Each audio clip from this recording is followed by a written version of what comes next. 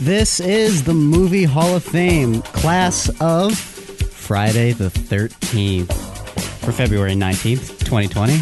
I am one of your hosts, Adam Hall, and across the table, virtually from me right now, is the great Nico DiGregorio. Trapped in the Camp Crystal Lake of my own design, Adam. Stuck here with Jason Voorhees against my will. Some Thriller ripoff music. I'm very happy for you. I thought that when this week began, it would be a metaphorical hell that I was living. But it turns out that I'm actually trapped in a literal one. And I don't think you understand exactly what you did to me this week. And part of it's not your fault. Yes. Part of it is mine and those around me that, were maybe a little careless with the COVID protocols. I was going to say, I don't want you to fully blame Friday the 13th here. This is some extraordinary circumstances. I mean, it really is an unbelievable coincidence, though. I know. It was incredible. I was like, you've got to be shitting me. How does this happen? Like, you really just need to step back and just take in the dramatic irony for a second. I know. Because it really is quite something. The week that you assigned to me 6 Friday the 13th podcasts, I get fucking COVID. And, I don't leave the house that much anyway, but this week I have not been allowed to even leave my bedroom. Yep. I've not left my bedroom. Yep. Because, I told the story on 2 cents, but my family got diagnosed with COVID on Monday, but I tested negative. Mm-hmm. So we were acting under the assumption that I was not sick and everybody else was. So I quarantined myself in my bedroom and the office next door here. I just took over this wing of the house and got my own bathroom. And my days just consisted of getting up in the morning, watching Linus Tech Tips on YouTube. God. As I ordered parts for a PC that I'm building, then watching a Friday the 13th film, walking to the bathroom, maybe grabbing a snack, coming back and watching another Friday the 13th film. It has been just like quite the pathetic existence that I've been living the last several days. And when you know it, COVID actually hits me last night. So now I'm going to associate these films not only with, at times, poor filmmaking, but also poor health. It's a real shame. There was a bit of me that was like, there's no way he's going to like these movies. But, like, I don't know. Maybe there's a chance he'll see, like, the sleazy charm of them. I don't know. But, yeah, I was like... I think if I were in your situation, I would have fucking hated these movies, too. So I'm lying here in bed right now. I have the podcast studio set up on my nightstand here. And I'm literally just on the left side of my bed for sleep, right side of my bed for work. And I've just been rotating. My whole life is in this full-size mattress right now. Well, hey, it shows that we really don't need to leave our beds to go to work, doesn't it? Yeah, it really does. So we'll see how the podcast turns out. This is a first time thing for me, podcasting from the bed. So I am going to take some of what you say with like the amount of grain of salt that George Costanza's dad does in that episode of Seinfeld where he overseasons the steak and like kills everybody. That's how much seasoning I'm going to take with some of the stuff you say. I think I need to. I think it's appropriate here. Fair enough. I will say this. So I started this marathon Monday night. Oh, God. Yeah. And we're doing 6 movies, by the way, today, right? You've nominated 6 movies. But how many did you watch? I've watched 7 of them. Okay. You had me skip one, and I decided to just go through because I needed the context. Okay. You don't really need the context, but fine. So, with these 7 movies, along with Jason X and Freddy vs. Jason, I have watched all but 3 Friday the 13th films. Is that correct? Yeah, you're currently missing Jason Takes Manhattan, which is part 8, and part 9, Jason Goes to Hell, and, of course, the remake. Right. So yeah, this is really. I mean, I've spent some time with Jason in the past, I guess, but this is the first time that I've really dug into his backstory and his mythology. I will say a really weird thing happened around part 3. And it might have to do with my cabin fever, I guess. But you know how, like, if you watch too much basketball, like, you stop watching the ball? I know what you mean. Yeah. You know what I mean? Like, whenever you watch a sport and like, you know, you're essentially watching the same thing happen over and over and over and over again, you start taking your eye off of the ball and you're like looking at the screens that a guy is setting, or like a pass that somebody might have passed up that, you know, would have resulted in a 3-point shot. Like, you really sort of, your understanding of the game becomes elevated to the point where you can't help but look at everything that you're not supposed to look at as a viewer. Oh. And that's what happened to me here. Around part 3 of this franchise, like, I was just so on the wavelength of the tone of these movies, the formula of these movies, the tricks that these movies play on you, that, like, it's almost as if I could sight read this film. Yeah. Do you know what I mean? Like, if you were to give me a complicated piece of music for the first time, like, I wouldn't be able to play it on the piano, but I feel like I would be able to like map out each individual beat of this movie as it goes. Yep. Like, I'm watching this thing and I'm picking up on, you know, 2 characters who are in different rooms, and the film is cross-cutting between the 2 of them, and the director is leading you to believe that one character is going to get killed, and of course they pull the rug out from under you and the other character gets killed. Yes. But because I now understand that trick, I knew which character was going to get killed in that, like, weird bit of reverse psychology.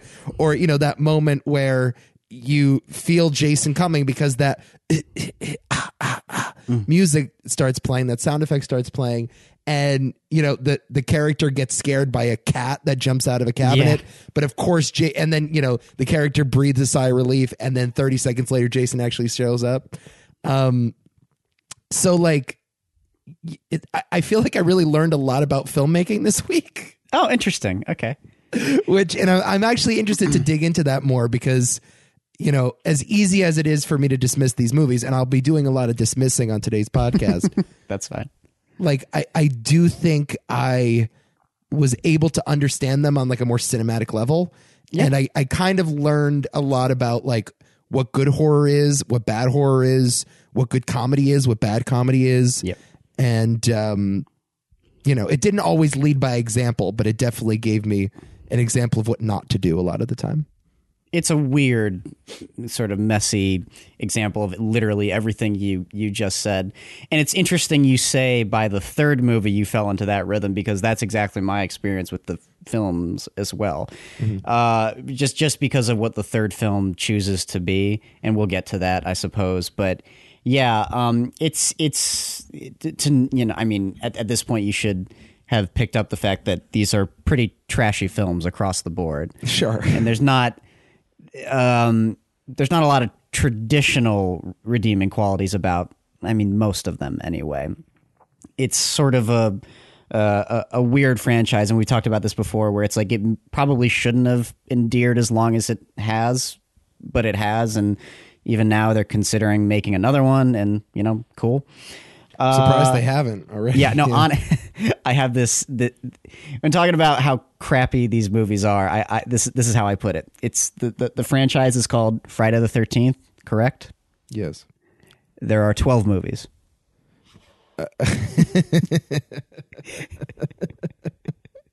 Just make the 13th movie. What are you doing? Come on, guys. It's like the day Friday the 13th, like, that relevant to the plot of these movies. It's Jason's birthday. Right. Okay. You know, and that's where his mom comes back and kills everybody. Yeah, but, like, out of revenge. Yeah. Friday the 13th doesn't land on a Friday every year. You know, that day. I know, moves around a lot. I know that. Yeah, it's very like it doesn't make any conceivable sense. There are movies in this series that go out of their way to mention Friday the 13th. Like, I think the 6th one does it, and the first one does it, and maybe the second one. but the third one definitely doesn't, and the fourth one definitely doesn't, and the fifth one, yeah, okay, yeah, it's these movies are fucking stupid, man. What do you want? They're fucking dumb movies. Yeah, they're stupid, but they've endured, as you said, and you know, I'm trying to figure out why that is. Always looking to understand, you know, always looking to try to peer over the other side of the fence and see how the other half lives, but. You know, maybe you can help me with this. You obviously love these movies. Oh yeah, I love them. Love them to death. Does it go beyond just you were a kid when you saw them, and so you have nostalgia for them? Like, is there something deeper here? I still watch them. Right. I still watch them. There are many movies that I saw as kids that I don't care to rewatch. There is an element to the nostalgia that's a little more palpable than just like, I don't know, even like The Sandlot, which is like a nostalgic film. But these films to me are nostalgia in like the purest sense, in the way that the nostalgia actually keeps going and keeps endearing. Even the older you get, it still kind of makes sense to you. I'll explain that in a bit, but let me just show you to like my love for these movies real quick. I made this little pamphlet for the show, Nico. A pamphlet? Look at this. Oh goodness. These are my notes. I know the audience cannot see this, but Nico, look at what I did. I got 10 pages of notes here. And oh my God. Putting my mic down, I got the list of movies here. Oh my! So Adam has printed out in full color a 10-page packet. Look at that, with all the posters, cast lists, plot, fun facts. Look at that. Every page has its own movie. Some extend into 2 pages. You should stand outside of like a sports arena and just hand those things out. Friday the 13th packages. Yeah, or like go door to door, just like, you know, like the Church of Scientology or something. Oh, it basically is the Church of Scientology. Getting you on this podcast is not that much different, honestly. I'm not done. You know this part, but of course, my oral history with my love for Friday the 13th and the Jason mask. I have this one here. Okay, let me see if I can guess the movie. Yeah, it doesn't have the crease at the top, does it? No. Man, that thing is solid. You have seen this movie, though. And you picked up on the only bit of continuity that the series cares about. Yeah, I love the fact that like Jason is burned to a crisp at the end of season of episode 4, movie 4, and then by movie 6, his corpse is just in the ground. Yeah. But you got to get that crease in the mask right. That's got to be part 3, then, isn't it? Nope. It's not part 4. Nope. This one is from. What? This one's from Freddy vs. Jason. Oh, because he got a new one. Yeah, it's not a bad mask. I like this one. This is the first one I ever owned. And then, because I love the remake mask so much, the first one I bought was this guy. But it's kind of crappy. I mean, it's a little light, you know. Is that an autograph inside? There is an autograph inside. You know, I redid the paint job myself because I wanted it to look more yellow. Yeah. Let me just knock on it for proof. So that's the other one. Yeah, I repainted this sucker. You know, and it came out fine. It's like my early days of working with makeup. But it wasn't perfect. It's not like a perfect mold. Not all the details are correct. And I was like, I want a movie quality Jason mask. So yeah, this one you have seen because Zach has worn it and you've seen it in person. Is this guy from the remake movie. And I love this thing almost more than any other possession I own. This is like a high-end, expensive movie quality mask with the perfect straps, the perfect details, the perfect chevrons, and yes, it is my favorite Jason mask from the remake movie, and it's great. I love this thing. Look at that. I love this thing. You know, I'm happy for you. I'm happy for me too. I'm not done. Oh no. I also have here a little box set. Look at this box. It's a Blu-ray box set that just got released not so long ago. Blu-ray. And yep, all 12 movies. Oh my God. Look at that. Oh my God. Remakes in there too, huh? Yes, it is. So, yeah, I like these movies. Estimate to me, how much have you spent on Friday the 13th possessions in your life? And how much would that be worth if you just invested in Bitcoin instead? I do have a machete too, but I think altogether this is like maybe $300. Okay. So it could be a lot worse. I guess. But yeah, safe to say this franchise means a lot to me. I'd also like to point out that this is the only Blu-ray box that you can own, and they only released it recently. So it just made me happy that people cared enough to actually do Blu-ray conversions for all these movies. Because every time I would try to stream it, the quality was wrong and the audio was fucked up. And I'm like, can we just get like a proper release of these movies so I can marathon them all and love my life and get out of any depression I might be in? Just watch Friday the 13th movies. So yeah, I have it now, and I've been watching the shit out of these movies, particularly Jason Lives. Yeah, I like these movies, man. I feel like, though, and I appreciate the film preservation aspect of it, but I kind of feel like these movies should only be watched on VHS. Yeah. Like, there's just something not right. Like, if it's, not grainy and it skips over a frame or two and, like, the audio doesn't cut out every once in a while. I don't even fully disagree with that, but then, you at a certain point, you just lose all the copies, at a certain point you need to convert. But you're right. Like the best version of this is like the crappy version that you like pirate and you play on your TV before your parents can see you watch it. Mm. So, yeah. Yeah. A lot of history here. Yeah. Yeah, I can tell. When's the first time you saw a Friday the 13th movie? Okay, let me just explain how why I am the way that I am with these movies. So I was like, let's begin with why you are the way you are, and then we'll get to the movies. We know why I am the way that I am. I think I don't know. A lot of mysteries there to uncover. I grew up in like the perfect incubator to love these movies. When I was 10 years old, my family and I actually spent our summers at a family camp by a lake in cabins. Wow. In cabins with other cabins around where, families would hang out. And in the center of the complex was this big house area that everyone would hang out in. And at night we would watch a lot of, bad movies. Right. So my first experience ever with this franchise was actually Freddy versus Jason. Oh, wow. And, yeah. So I had been aware of Jason beforehand, but I was, kind of getting into it right then and there and kind of understanding what it is. And that movie does a pretty good job at explaining Jason to a certain degree. Not his fear of water. That's the only bad part. But, aside from that, it gets everything else right. Yeah. It doesn't get the tone of the other movies perfect, I would say. But okay, as a Friday the 13th fan, you can only speak for yourself. But, are you guys that precious about the depiction of Jason in these movies?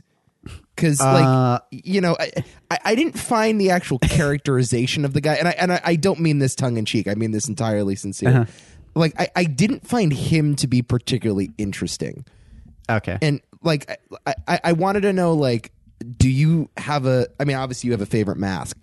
Do you have a favorite actor that plays Jason? Do you care about his physicality? Do you care about his motivation? Do you care about the backstory at all? Or is it as simple as this is a guy with a very long machete and a ski mask and he doesn't die? There are things about his backstory that I find interesting, I guess. Okay. There's elements to him that I enjoy. It's kind of just let's watch Jason kill people. Okay. What I will say, maybe the most interesting thing about this franchise to me is just the fact that the series is based around a killer who is the first victim of the entire franchise. Right. Which is actually kind of cool. The more I think about it every time I rewatch these movies, I'm like, that's kind of different. That's an edge to these crappy horror slasher films that, I think this is the only franchise I've seen that's actually done it. And it does give an element of humanity, like a strange sort of humanity to Jason that you don't necessarily give these movies credit for when you first enter it. But I think the more you watch it, the more you uncover about like his own character, because there is something there, especially in just how like he doesn't work as a person and how easily it is to trick him and just how much of a child he is in the first couple movies. Right. So I would actually say I am somewhat interested in him, but I know not in the same way that I'm interested in like Freddy Krueger, for example. Yeah.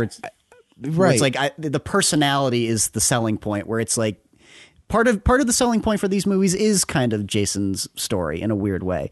I don't want to give these movies too much credit, but I also don't want to take too much away, if that makes sense. Yeah, I mean, there's an idea to the first couple of movies. I mean, the first 2 or 3 movies have an idea, and that's funny that you said Freddy versus Jason sort of nails the Jason aspect of it. I mean, I guess it nails the tone, and the movies clearly had figured out the tone that they wanted to pursue later on, and they stuck with it. But I'm not so sure those later movies really care about Jason as a person at all. And like. They certainly do in the remake. And they okay. And they definitely I'm not sure I totally agree with that with Freddy versus Jason. They definitely do a lot with like his like the mythology around like his sense of purgatory and how he's always kind of stuck in this endless like chaotic circle of just killing people and going back to his cabin, and that's all his existence is. It's just this sad thing, and then they further explain like why he drowned in the first place and why he was pushed into the lake and all those other things. They honestly, they do more with his backstory in Freddy versus Jason than the vast majority of the movies, if I'm being totally honest with you. So yeah, I don't need De Niro and Godfather 2. No, like, that's exactly, not what I'm asking for. Yeah. Like, I just, and I don't think that first movie is particularly good either. So like, I don't want to give that too much credit, but at least the twist in that movie, and as you said, like there's some pathos there. Like there is there's a traumatic event that happened that is responsible for the evil that you're seeing, as opposed to he's just evil and he kills things and he's unstoppable in that way. Exactly. Which I kind of appreciate. And I look, I know how much you love Jason. I know how much that the film world loves Jason. Yeah. I was thinking to myself by that fourth movie though, like, is Jason that cool where we have to devote every movie to him? Like, you know what I mean? Yes. Like, that first movie... Nico, the short answer is yes. I guess.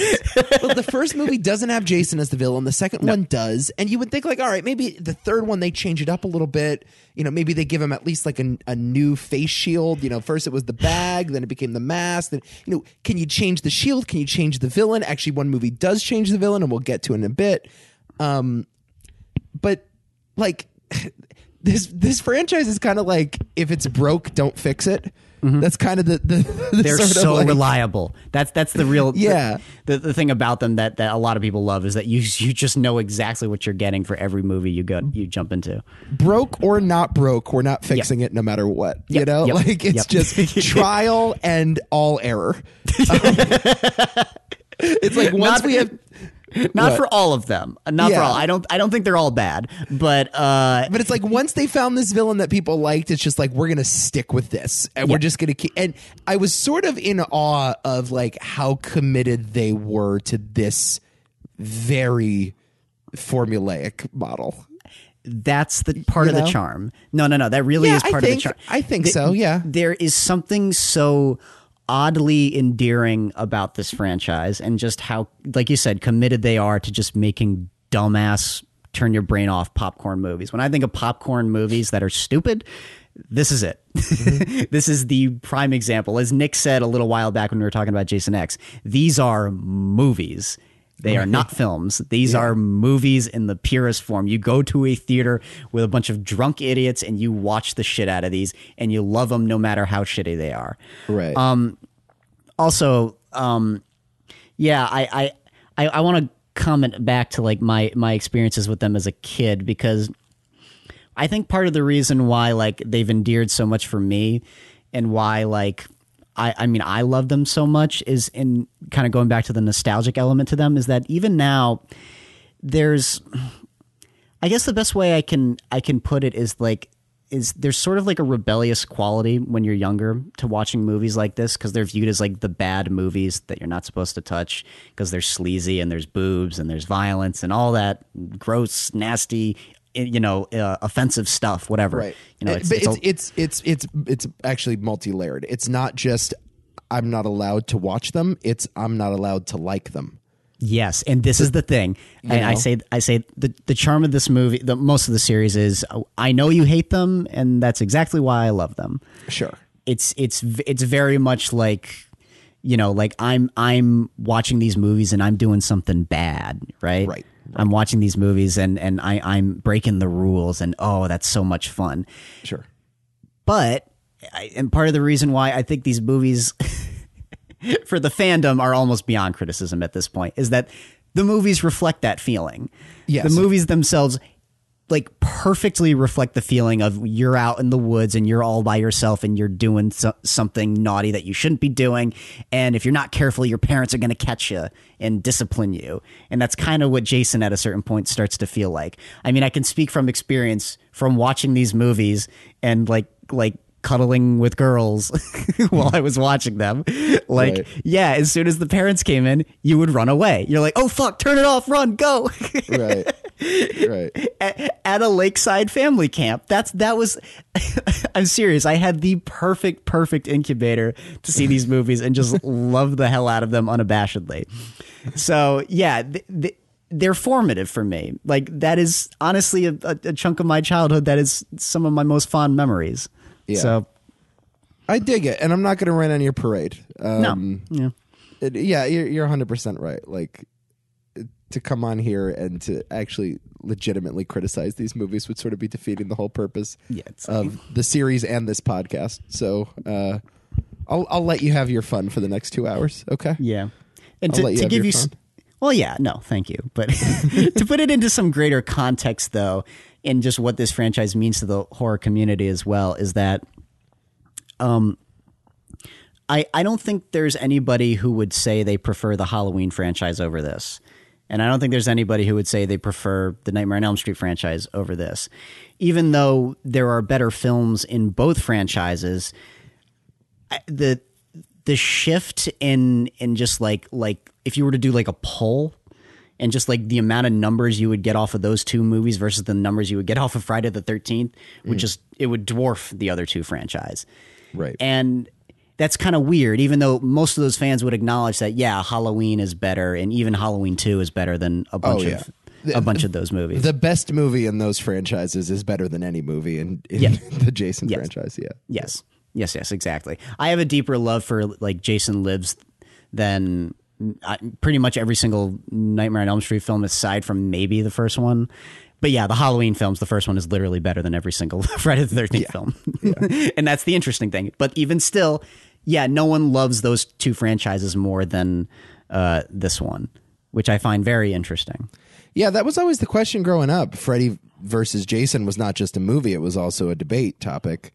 And that's it wasn't where even that close. Movie came from. Yeah, I remember as a kid, and again, like I wasn't a horror kid, so I didn't really have a dog in the fight, but yeah, the answer was always Jason. Yep.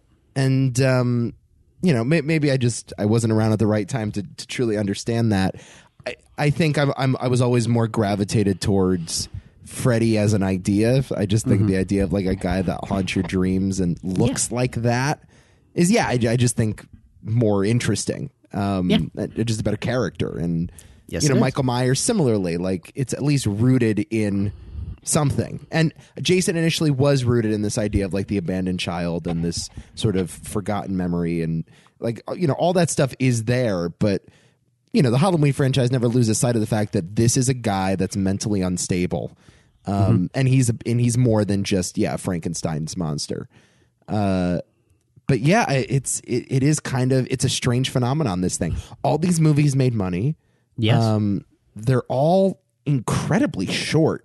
That was the other thing I appreciated about this series. Like, they were like tiny. Not only committed to this formula, but committed to the 90-minute runtime. Yes. And maybe that was like an MPAA thing. I know like a lot of these movies had to cut out some of the more gory scenes and more lewd scenes because of the R rating. And that's one of the greatest ironies of this franchise is that like some people do think of this as like this super violent, uber gory slasher mayhem fest. They're really tame. Yes. They're incredibly tame. Yeah, by today's standards too. Yes. Absolutely. But that's because of the MPAA. Yeah. Because of how much they butchered someone, particularly Part 7. Oh, really? Yeah, they went to town on Part 7. You can see a lot of like behind the scenes gore effects that were awesome, but the MPAA is like, no, get rid of all that. Oh, that's interesting. Okay, yeah, then actually that makes a lot of sense because I really didn't care for Part 7 at all. The sort of factory like efficiency of these things as a delivery system of a fun ride. Yes, on a Friday night at the cinema is, it's commendable. Let's put it that way. I don't know what it is, and it's, I don't know. I think the reliability to them and sort of like the old buddy sensibility to it all is just kind of what I love so much about it. Like watching these films, I said this to you over text. I was like, they just feel cozy to me. I love, part of it is the aesthetic, but it's also just that setting. They're the perfect like bundle up, ooh, let's watch a horror movie kind of horror movies where you're not gonna have a bad time while watching them, but you'll still get the general thrills and also just the fun sleaziness that some people honestly do want to see when they go to these movies. And it's you really shouldn't like these movies. It's like I totally understand every criticism that basically everybody has thrown at these movies, but it just doesn't matter to me. It's like these movies just tapped into some charming nerve that everyone kind of understands and connects to, and I guess that's why they've lasted so long. All right, should we dive in? Yes, let me grab my book.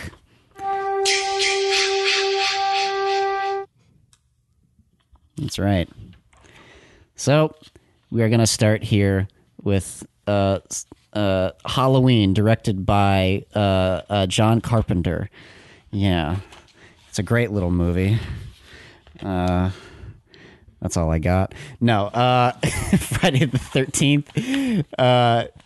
Produced and directed by Sean S. Cunningham, written by Victor Miller, and starring Betsy Palmer, Adrian King, Harry Crosby, Laurie Bartman, Mark Nelson, Janine Taylor, Robbie Morgan, and Kevin Bacon.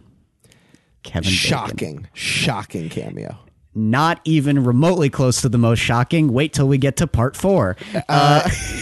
There were 2 in part 4, actually, that I was pretty shocked by. Like, part 4 is just like bring in the loony bin. Yep. Just let's go to the local like insane asylum and let's pull all of the guys that want to be actors and put them on the screen. Because to me, there's 3. I mean, I wouldn't say we'll get to that. We'll get to that. Yeah. One of them was like, oh boy, oh god, okay.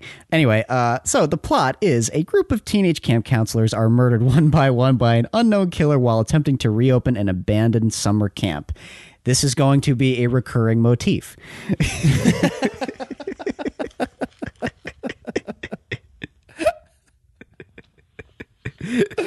Yeah. Mrs. Voorhees, of course, the villain in this one. Spoiler alert. Yes. But everybody knows by now that, it's Jason's mother that is the killer in that first movie because she is seeking revenge against Camp Crystal Lake for allowing the death of her son to happen on their watch. So when these kids are cabining there for the summer, Cabining. Is that even a word? Might be. I guess it is now. Cabin is a verb. She arrives and takes them out one by one. Yep. It's a film that was prompted by the success of John Carpenter's Halloween. The film is quite literally, and Sean Cunningham has said this in interviews, we were just trying to cash in on that film's success. Yep, it is. Yeah, even though I rewatched it for the first time in a little while, I guess, I don't see it as like a straight up ripoff, but I definitely see like what he saw in those in that movie specifically and what he wanted to I guess play up in this one. Yeah, it's funny you say that. I actually thought part 2 was closer to the vibe of Halloween than part 1. I thought so too. Yeah, I agree with that too. Something about that final chase in part 2 where, Jason's chasing her to like his little hideaway, the shrine that he built for his mother in the backyard.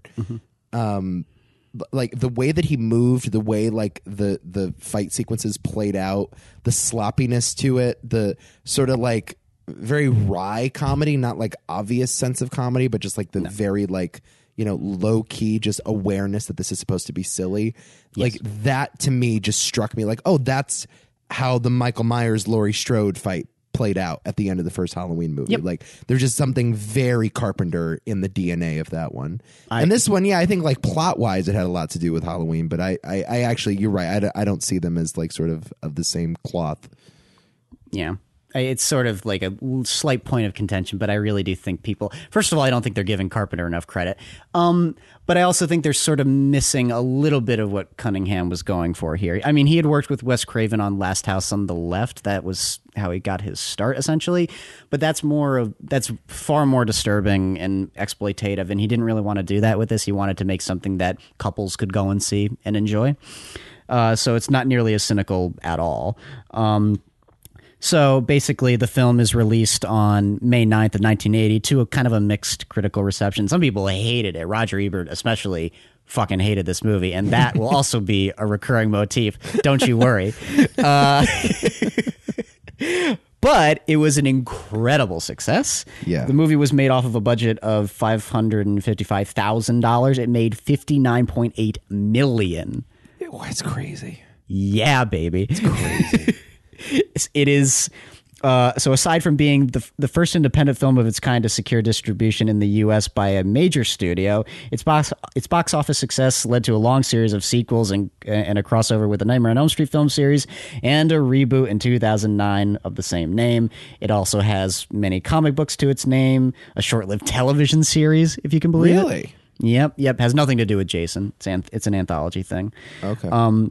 It also has a pretty beloved video game. A couple, right? Or just one? Yeah, there's a couple. The most recent is by far the most beloved, even though it's not the best game ever. A lot of people think it's like a shit ton of fun. And I'll tell you what, I have played it, and I'm not a big video game guy, but a friend of mine has an Xbox and or it's a PlayStation. I don't know what it's on, but it's you play with a bunch of people. You get like a group of like 9, and one of them is Jason. And the other 8 are counselors, and you have to figure out a way to break out. And it is just a total blast. It really is. It's. I think it's based on another game that sort of has like similar logic. Maybe you would know better than I would, but like I just sort of love that game. Much like the movies, takes the rules of the universe so seriously. Yes, where it's like Jason can maybe like. He can knock down the door after a few chops with the axe, but he's not just going to open the knob if it's locked. Yeah, he's definitely going to come in through the window, but he's going to throw a friend through the window first. Yep. And then he's only going to reach in there, like just sort of like the dumb movie logic, and also the idea that Jason can just sneak up on you without making a sound. The teleportation. It's great. Just reveling in just how joyous the dumb fun is. And, that's probably another thing about these movies. It's just the dumb fun is actually quality dumb fun, if that makes any sense whatsoever. I'd also like to talk a little bit about like the scholarly elements of this. A lot of contemporary critics have cited Friday the 13th for initiating the subgenre of stalker or slasher film, along with Halloween. Yeah, and I think Halloween gets a little more credit. I would say. It's like, I guess, like there's this cultural film critic called Graham Thompson who considers it as a template along with John Carpenter's Halloween that instigated a rush of films of its type in which young people away from supervision are systematically stalked and murdered by a masked villain. And while while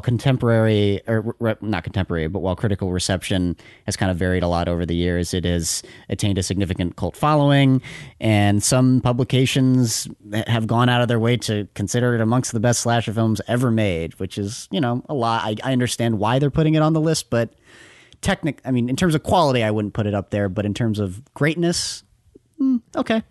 Yeah, it's kind of weird. In the 80s, that I think that trend was mostly a financial one, and it was by the hand of a very cynical studio system that saw how cheap these things were to make and how much business they would do in the theater. And I think the influence, as is often the case in Hollywood, was financially motivated. You really see the influence artistically several years and decades later.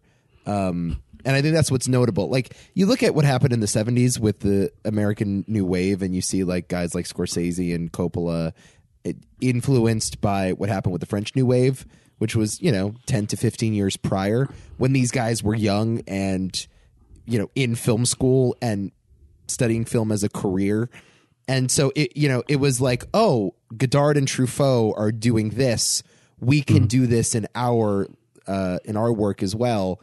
Whereas, I don't think filmmakers in the 80s were watching Friday the 13th and thinking, oh, I can do this. But guys like Jordan Peele, guys like Ari Aster, 20, 30 years later, were like, oh, I enjoyed this as a kid. Let's make something that future kids will enjoy in the same sort of tongue-in-cheek way. Sort of, and, yeah. I think a lot of that was, nostalgic and, motivated by what they enjoyed as kids. So, like, yes, it definitely did kick off that wave. I'm not sure you really saw the full effect of it until another 20 to 30 years after the fact. In terms of its influence? Yes.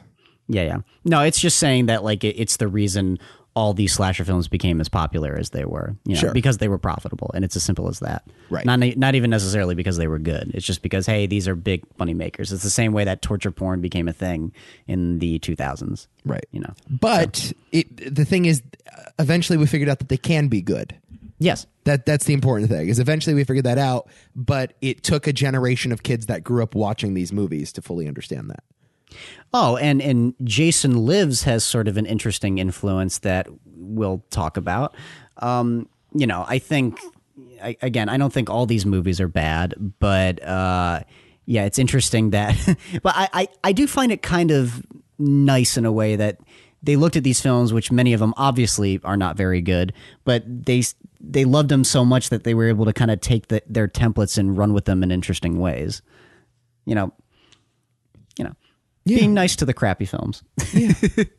I rewatched this one, like I said, for the first time in a while. This was which one? I think this was the third Friday the 13th film I saw. I saw part 5 after Freddy vs. Jason as a kid. That's an interesting order. Yeah, I know. So I was very confused by this franchise for a number of years. And then finally I just said, okay, I got to watch the first one when I was like very, very, very little, ordering a pizza from Pizza Hut. I distinctly remember that. And not like enjoying the movie, but thinking it could have done more. To this day, it's not my favorite by any stretch of the imagination. I actually think the remake's better. I will admit, there are things about it now that I sort of appreciated. I definitely got a better sense of the film's atmosphere, its element of isolation, which was pretty palpable. My favorite aspect of the film, aside from Tom Savini's makeup, is I suppose there's a really interesting sense of like quiet dread in this movie, and there are long sequences where characters go without realizing anybody has been killed, and it kind of adds a nice sense of dramatic irony for the majority of the film, where it's like someone will die and then you will literally go 10 to 20 minutes before anybody else recognizes that people are slowly dropping off. Right. Very slowly. And that slow burn effect to me was actually a little effective, a little more effective than I initially gave it credit for. Yeah, I do want to talk about this when we talk about another movie, because I think that you're right. Those early movies are very much dependent on that sense of dramatic irony. And I do think you can only take that so far. Mm-hmm. And what the movies eventually realize is that the characters have to be aware of the movie that they're in, or else they're just not going to work. Yep. And, that's the thing. Like, there are only so many campers you can kill off unwittingly before it starts getting stale. Yep. And that's definitely something I picked up on here. The other thing about this movie is because the killer is in secret and you don't know who it is until the end, the movie plays around with point of view a lot. Yes, it does. And so most of the shots, just by necessity, it's not even an artistic choice. It's just because we cannot reveal that it's Mrs. Voorhees doing this, we have to shoot the movie from her point of view. So it's, a lot of characters looking directly into the camera being like, what are you doing here? And then getting stabbed like a bad episode of Scooby-Doo or whatever. And, I found that to be sort of limiting as a means of delivering tension. And there are plenty of movies that do it well. Obviously, Jaws is the greatest movie to ever do this. And but that specific shot of the shark looking at the naked woman is supposed to sort of be like a fetishistic shot. There's a deeper idea and a deeper meaning to what Spielberg is doing in that movie. Whereas here, it's not really for horror. It's not to sort of prove any point other than, we have to conceal this person's identity, and this is the easiest way to do it. There are still some good jump scares, like when the killer is underneath the bed and stabs the guy laying there, like Kevin Bacon. It's a famous kill. It really is. Oh right, yeah, okay, yeah. Kevin Bacon. Actually, it's similar to Johnny Depp's in the Nightmare on Elm Street movie, the first Nightmare on Elm Street movie. So yeah, there are a couple jump scares, and I wouldn't call the movie completely unscary. But I do think the movie, the movies in the entire series benefit when you are in the victim's point of view as opposed to the killer's point of view. Yeah, I agree. I mean, I think part of the problem is that as soon as you see that point of view perspective and someone approaches the camera, you know exactly what's going to happen. Right. Particularly with that one camp counselor who's got like the rain jacket and he's just going towards the light. It's like, okay, movie. And that's not effective whatsoever. It's kind of effective at first because you don't know what perspective you're jumping to sometimes. And there are instances where it plays like a little bit of like a misdirection where it jumps to the perspective of someone else who's not actually the killer, which I kind of like. And I suppose I appreciate the voyeuristic qualities to it that are a little creepy and unsettling. But like you said, it's only so effective. It basically, and this is the other thing about the movie is that while I appreciate its careful pace, it's a little too slow for me. Yeah, I was pretty stunned how crummy the filmmaking here was. Yeah. I was like, again, it's independent and it's supposed to be bad. And I understand that it's schlocky, but there were shots here that just lingered for an eternity. I know. And the lighting was really bad. Like it was hard to tell what was going on. And at times I was a little bored by it, to be honest with you. I guess, look, I don't consider these movies to be particularly scary, and I don't think like the point is a thrilling horror experience. I think the idea is supposed to be like a schlocky fun horror experience. Well, no. Eventually that's what it is. Yeah, eventually. Initially, no. I think these are definitely trying to go for like a thrilling, scary action-y horror. Like there's a difference between what Ari Aster's going for and what, like I use this comparison all the time, what Ari Aster was going for versus what David Gordon Green was going for his most recent Halloween. Yeah. Yeah, sure. Definitely the case. But I found this movie to be neither, though. Like, I wasn't particularly scared by it, nor was I particularly creeped out by the voyeuristic qualities. Nor did I have like a particularly good time. I was just, I don't know. I was pretty underwhelmed by how crummy this thing was. Those long lingering shots are annoying as hell. That's the one thing that I take away in terms of the filmmaking. I don't think it's all bad. I think there are plenty of instances that certainly stick with me, and the production is kind of nice, and there's a lot of careful cinematography.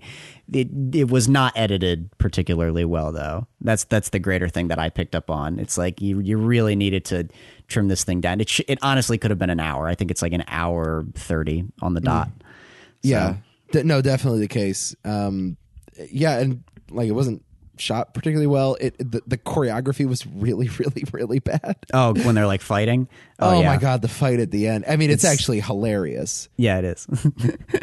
And that's a big problem with this movie too. In particular, is that the final girl is so bad, underwhelming as hell. Yeah. Yeah, it's kind of annoying when the final girl is the final girl because of luck and not competence. Yeah, I mean, it's. I would say most movies, in a way, do that. Part of the reason why, like, I guess Halloween works for me is that it is actually by luck, but she proves to be more competent than we initially thought. Correct. And it's the same way with like Ellen Ripley, where it's like we don't realize she's the final girl until she is the final girl. But she is competent though. She's a badass. That's the difference though. But again, like everybody on that ship is kind of a badass in a way. Yeah, that's the thing. So you don't really think. I remember when I first watched that movie, I expected her to die a lot quicker, and then when she was the last person left alive, I'm like, whoa, okay, it's you. Interesting, right? So I appreciate that, but the difference is that like Laurie Strode and Ellen Ripley are interesting. And they're compelling leads, and you love pretty much everything about them. Yeah, to this day, I think the character's name is Tina. There's another Tina later on. Isn't Tina the Carrie figure in part 7? Yeah, that's right. There might be a couple Tinas. There's a bunch of Tinas, Pauls, Davids. They're everywhere. Yeah, that's another problem with this series is that the names are just a fucking mess. Yeah, the characters are kind of beside the point here, I would say. Yeah, what I will say though is that there's this big misconception that you watch these movies and all you want to do is see these characters die and that they're all reprehensible pieces of shit. That's true later on in the franchise. I honestly disagree with the earlier movies to a sense. Okay. There's no one character in this first movie that I'm like particularly jazzed to see go. And that basically carries on. It stops at 5. Don't get me wrong.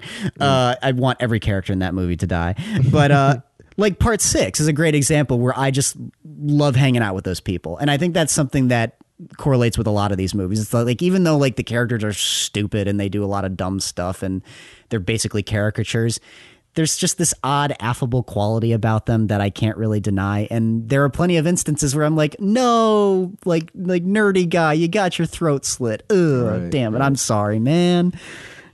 Adding Tommy Jarvis was a big thing, and we'll talk about that later. But which I think is also an interesting thing because now we don't. Well, we'll get to that, but that's a little different and subversive for most horror films. For the lead to be, him. Sure.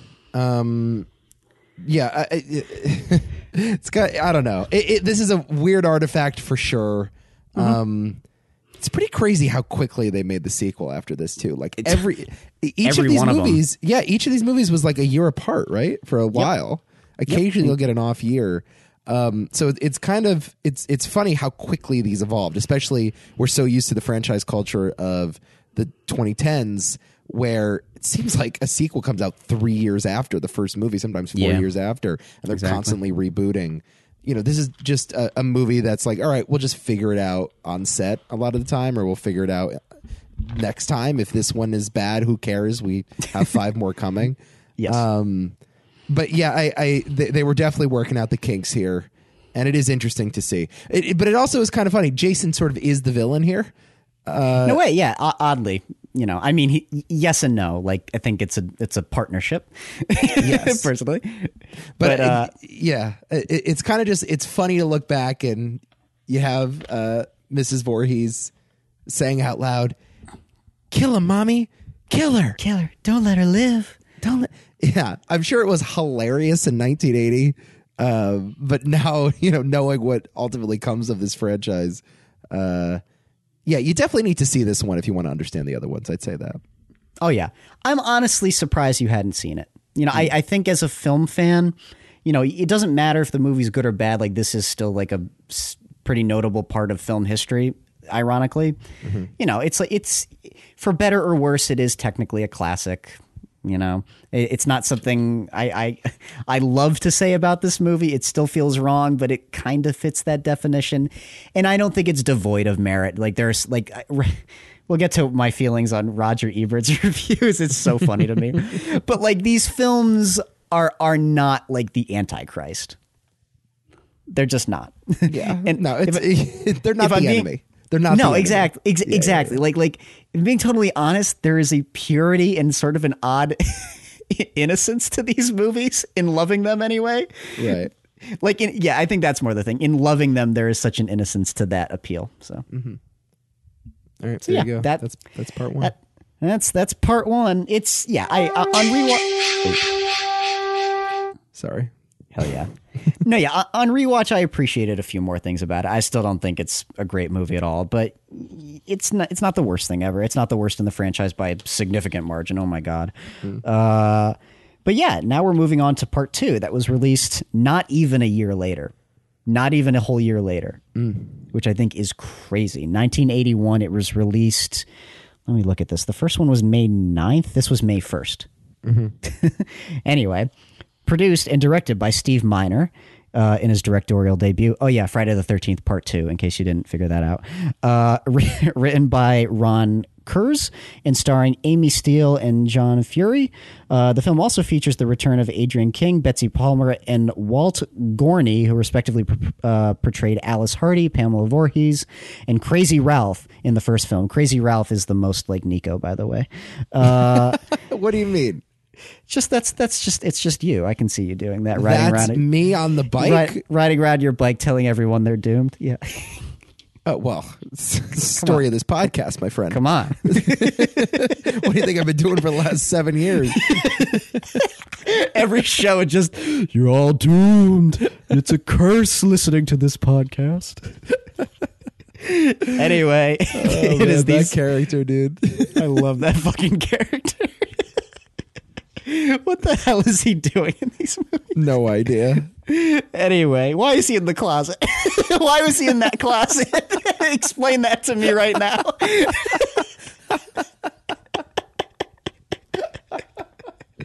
Yeah, it wasn't like a room with another door, right? It literally was a closet. He was waiting to pop out. He was to just warn the protagonists about their doom. Yes.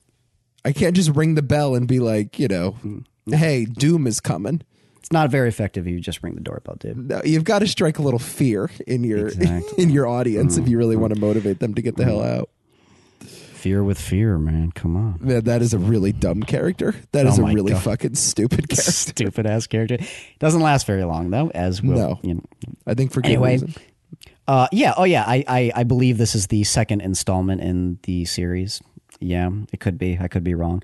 Anyway, set 5 years after the events of Friday the 13th, the plot again follows a group of camp counselors who arrive at a training camp near Crystal Lake only to be murdered one by one by an unknown assailant. Sounds familiar. Sounds a little familiar. Yep. Marks the debut of Jason Voorhees as the main antagonist, which is something that the rest of the series will keep, sort of. Not really. Originally, part two was intended to be actually an anthology film based on the Friday the 13th superstition. However, after the popularity of the original film's surprise ending, the filmmakers opted to continue the story and mythology surrounding Camp Crystal Lake, a trend which would be repeated in every film in the franchise. And again, like I wouldn't have minded that. But that's me. I know they y'all tried love your that, Jason. Nico. They gave it a shot and it didn't work. And then you get part 9, which is a crossover with Evil Dead, and it sucks. Really? Yeah, it's a terrible movie. Is Ash in that movie? No, but the Necronomicon is in the daggers. Damn. Yeah. Did not know that. So, yep, there you go. I mean, they were really just doing like the Marx Brothers meet Frankenstein, but fucking. Well, hey, that is not a bad idea given what Jason ultimately comes to represent. So yeah, it really is like Scooby-Doo-esque in not just the tone, but like when the Pussycat Dolls would come in for 3 episodes. Yep. And so it was let's see what happens if Jason met up with Carrie. Literally. Yeah. No, that's how they were pitched. It's crazy. Right. I just love the stupid pitch meetings that most of these movies must have had. Yeah. What if we did it, but it's in 3D? Oh my God. Okay. Movie. That's a movie. Shut up. We'll get there. We'll get there. Okay. Anyway, the movie I just didn't know what an eyeball looked like until it was popping out at me. I didn't really know it either, I didn't really, even know eyeballs you gotta existed. understand the texture. I didn't know eyeballs existed before Friday the 13th part. Gotta get a sense of the depth. It's really depth perception is the key to cinema. How about that yo-yo? Anyway. How about it? All right. So Yep, as I said earlier, released not even a year after the first movie, and it grossed $21.7 million on a budget of $1.25 million, and got pretty much all negative reviews. Yeah. My favorite of the franchise. I love this movie. My favorite. Not my favorite, but it's my third favorite. But I love this movie. I love this movie. Yeah. It feels like I don't know what the director did after this. I know he did part 3, right? And I'm not sure he did anything after. Oh, no. He did part 3. He did Halloween H2O. He did Lake Placid. This is the most prolific director of the entire franchise, I would say. Oh, okay. Yeah. Okay, that makes sense, because it did feel to me like this is a guy that understands the conventions of horror. Cheaply. I mean, like, serviceably, I would say. It's not even close to the best film in the series, but it's maybe in I don't know. Like, there is definitely an understanding of the thrill of horror in a way that's not present in some of the other ones. That's definitely true. Just visually. And, I mentioned that final fight at the end, and, it felt very Michael Myers to me. It felt very John Carpenter. But, even the beginning, and I don't mean to compare this to Psycho, but there is an allusion to Psycho at the beginning, and the director knows, and this is what great filmmaking is he plays around with your perceptions in like a smart way, where as you're watching it, you're thrilled, and then afterwards you're like, oh, that's like a really clever trick. It's not just a cheap trick. And I got to be honest with you, this is the most scared I've been in any of these movies. It by far and away, in my opinion, this is the most scary movie in the franchise. Really? Oh, I don't find this scary at all. At all. I think part 4 is significantly scarier. Relatively, let's be clear. Well, that's the thing, though. Like, this one, I just have a blast with. Like, I don't think it's scary at all. I think it's a shit ton of fun. But the scariest for me, is part 4. But I guess we'll get to that. Yeah, but that shower scene at the beginning where the camera pans in, zooms into the woman taking a shower, and you expect, Norman Bates to be on the other side, and then it just keeps teasing out that reveal. I know people don't like the fact that they killed off the previous final girl in the first 10 minutes of it, and I understand that, on the page doesn't necessarily play that well. No. But I did feel the entire time like I was in good hands. Sure. And that is something that I didn't really feel in any of the other movies, to be honest with you. Really? Oh, wow. Okay. Yeah. Interesting. Yeah, no, I don't think the filmmaking here is as good as it ultimately gets. I think there's a blue collar feel to this that definitely understands the conventions, but there's a lot of instances where like that Psycho scene is just kind of jankily handled. I like most of the other elements. I actually don't particularly like that one push-in you're talking about where she opens the shower. I actually think it takes me out of the film a little bit. Oh, really? Yeah, I thought it was. I like the amount of time they take to ultimately get to the kill and the reveal of the head in the fridge. All that's great, but like that instance, I actually felt like could have been cut out. It doesn't even make a lot of sense to me because the timing of the phone ringing is all wrong. So yeah, no, so and there's just a lot of. What were you gonna say? No, keep going. I'm sorry. There's just a lot of instances like that where like the supposed scary moments kind of take me out of it. But when the movie chooses to be more thrilling, especially towards the last third of the movie, it really, really works. Yeah, I get what you're saying. By the end of this franchise, the kills are so plainly telegraphed to you that I do sort of appreciate that not every single one of these scenes ended on the same note.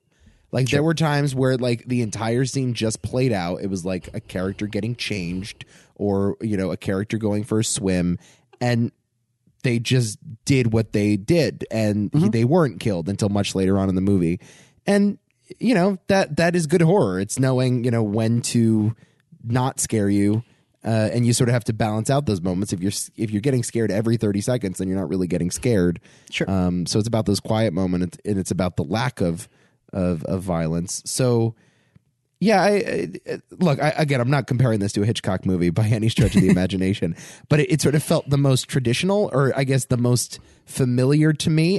Okay.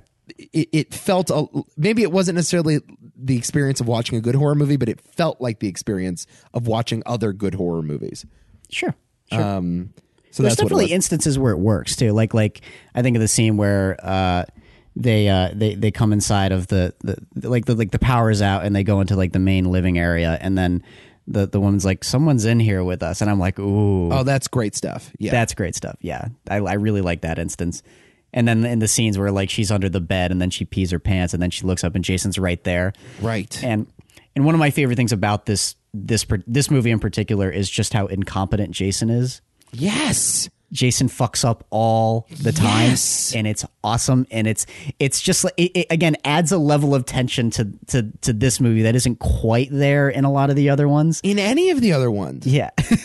No, totally agree with you. And that's, I think, because they lost sight of the fact that Jason is just a confused kid. Yes. He's a grown man that has, for whatever reason, has become like a super creature, but initially was just a kid that lost his childhood, and is this big brooding guy trying to get revenge for his mother's murder. Yep. And that's it. You see that pathos.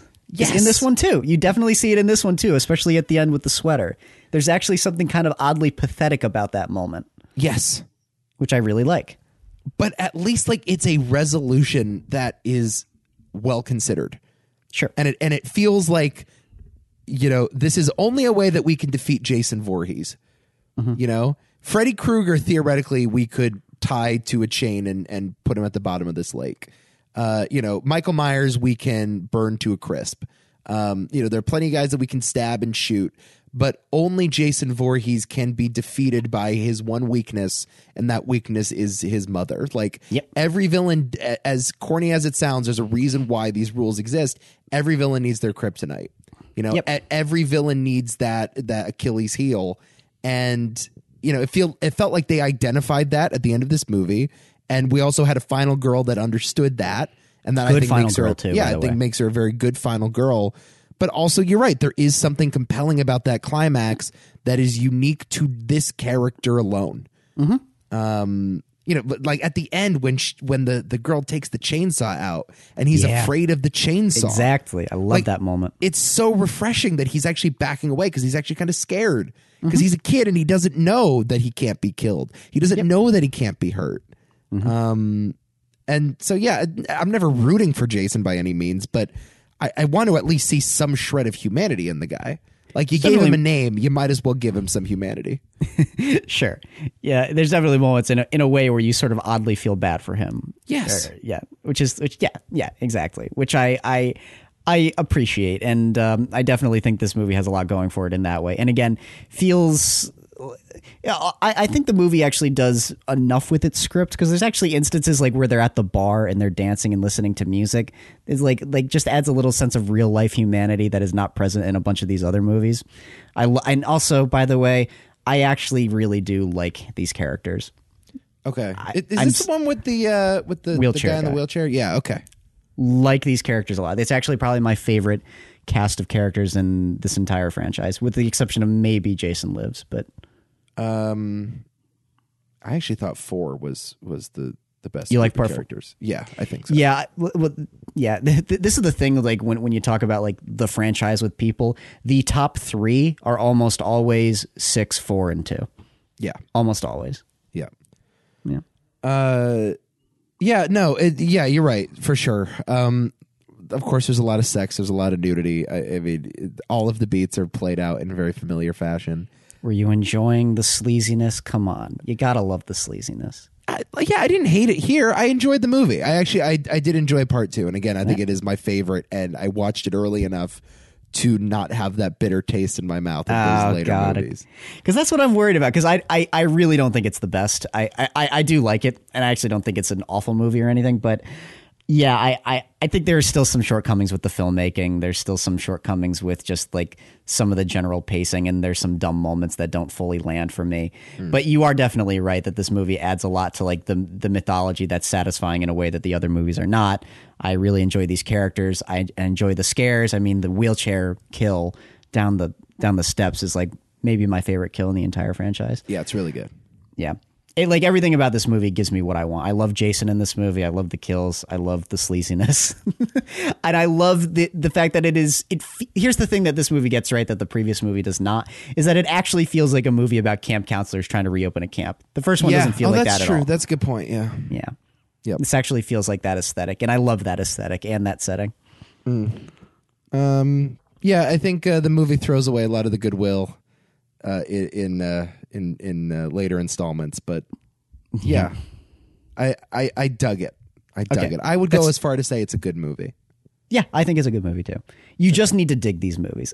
That's all I could say. Yeah. I think there are 3 good movies here personally. I'm a little surprised, I guess. But at the same time, it's like, oh, that's a cool answer. I do like this movie, though. Okay. Don't get me wrong. Okay. It's a fine choice if it is your favorite. Yeah.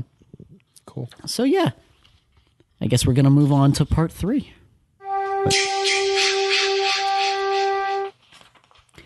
All right. Friday the 13th, part 3. Released in 1982, directed by Steve Miner, produced by Frank Mancuso Jr., and starring Dana Kimmel, Paul Kratka, and Richard Broker as Jason Voorhees. It is the 3rd movie, of course. Did you realize it was the 3rd movie? Anyway, picked up on that. Oh yeah.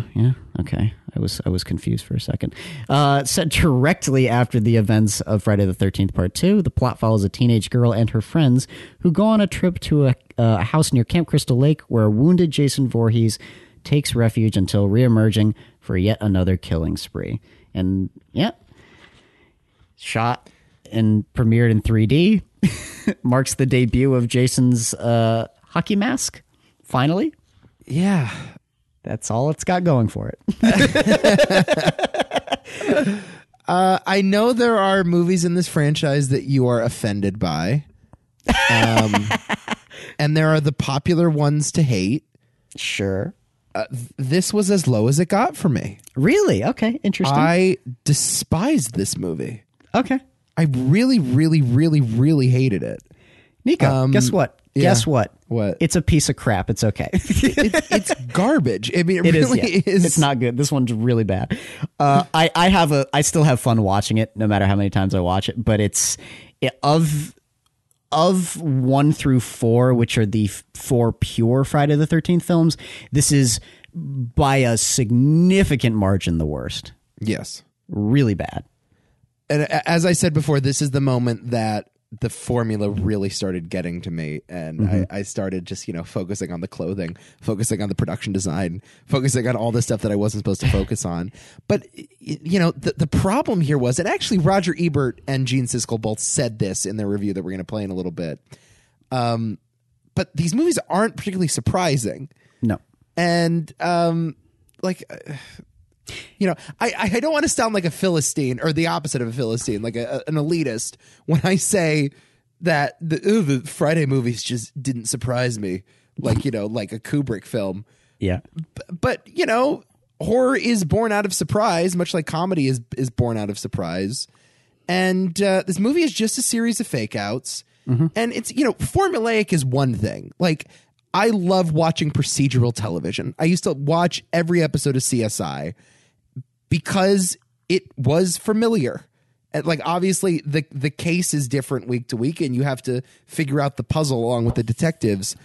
But there is a comfort to, arriving at the crime scene, taking the DNA, running the fingerprints. Like, that is the nature of television. It's the nature of that specific medium.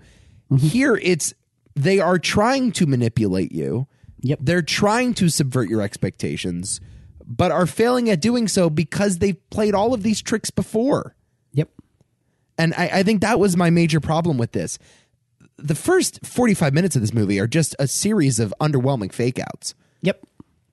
And that is a broader problem with this franchise as well, until the later movies where it's like, we're just going to get to this in the first 5 minutes.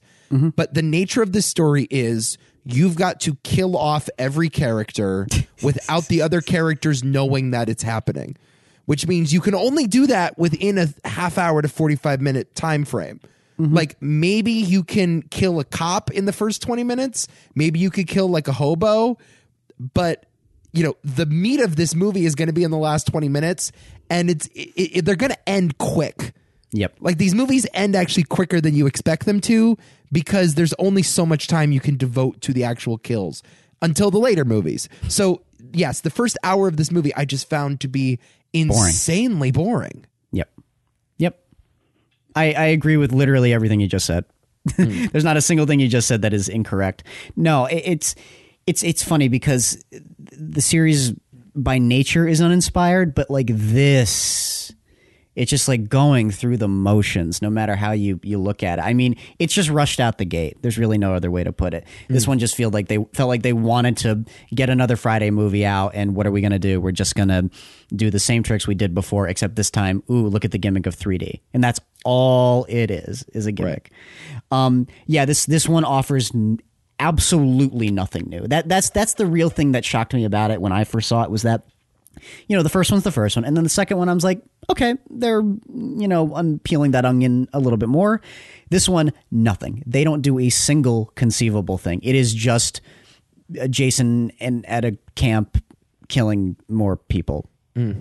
I don't know how else to describe this movie to you. That's it. Now, granted, I have plenty of fun with Jason killing people with a 3D camera in front of him. That's fine. Awesome. And I can enjoy this movie in a marathon. It doesn't offend me like some of the other ones do. Certainly not the way that Jason Takes Manhattan does. Oh my God, I fucking hate that movie. Okay. But I would say of the original, 4, this one is the one where I'm just like, it's pretty damn bad. And it's actually one where I do find the characters pretty fucking annoying. Yeah, for sure. The 3D stuff is whatever it is. I mean, it's awful, obviously. But like, you could understand this is an 80s gimmick, and it's part of the charm. And like, sometimes it's fun to see a payphone in the corner of a frame, and it's fun to watch how filmmakers used to utilize 3D. And so, it's by no means effective or good in any way. And actually, the way that they use 3D, the specific shots that they decided to put the 3D effect on, I just thought were so obvious and underwhelming. And that was the larger part of it. It's just, there's a metal rod sticking right into the lens. And that's so cool. Right. Yeah. Like, whatever you want to say about James Cameron, like, at least the way that he uses 3D in Avatar is novel. Yep. And there's just none of that there. It's all the most obvious shots. Anytime you're watching a movie in 2D and you notice what the shots are supposed to look like in 3D, it's a problem, right? Yep. Oh, no. It takes you right out of it immediately. Right. And that should never be the case. And the fact that most of the 3D shots are just like metal rods, like you said, they have one 3D shot, which I imagine would have been fucking awesome in the theater, which is the spear gun getting the girl in the eye. Yeah. But the thing is, that's just a good shot. It's not even just the fact that it's like a good 3D shot. It's like, good idea for the movie. Sure. I like that a lot. But then the eyeball is like, there are 2 3D eyeballs, actually. There's the hobo like giving it to the camera. Oh yeah. Yeah. It's so bad. And then there's the one where Jason squeezes his head, which is okay, but the effect is not seamless. So right. Yeah, I wouldn't call that seamless. It's just silly, and you kind of like, it is. It's like I'm looking at this movie as like my idiot like roommate who's partying, and I'm just like, gee, dude, you're having a really bad Saturday. Like, oh my God. Like, I love you, man. I love you. And like, taking this in for 5 minutes is fun, but I've been here for an hour. You need to calm the fuck down. You got to know when to hold them, know when to fold them. Sometimes it's just not your night. Yeah, exactly. Sometimes when the main girl is in the closet and Jason's trying to open the door, he takes the axe. It is so obviously a cardboard door. They don't even bother dressing it up at all. It's just a cardboard door. Right. Oh, it's so bad. Yeah. But hey, Jason gets his hockey mask. Yeah, he does. And this is going to be the most controversial take I've ever had on this show. Why did we have to stick with the hockey mask? Because it looks cool.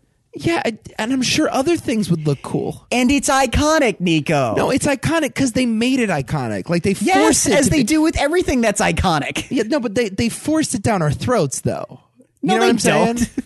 Like, he could have had a ski mask in the next one, and that might have been iconic. Sure. You know, he had a bag over his head. William Shatner mask in another one. Like he had a bag over his head, and it's exactly. You could have used a William Shatner mask. You could have used the potato sack. You could have done whatever you want. Ghostface, I don't care, but they stuck with the hockey mask. Yeah, but I'm saying they didn't have to.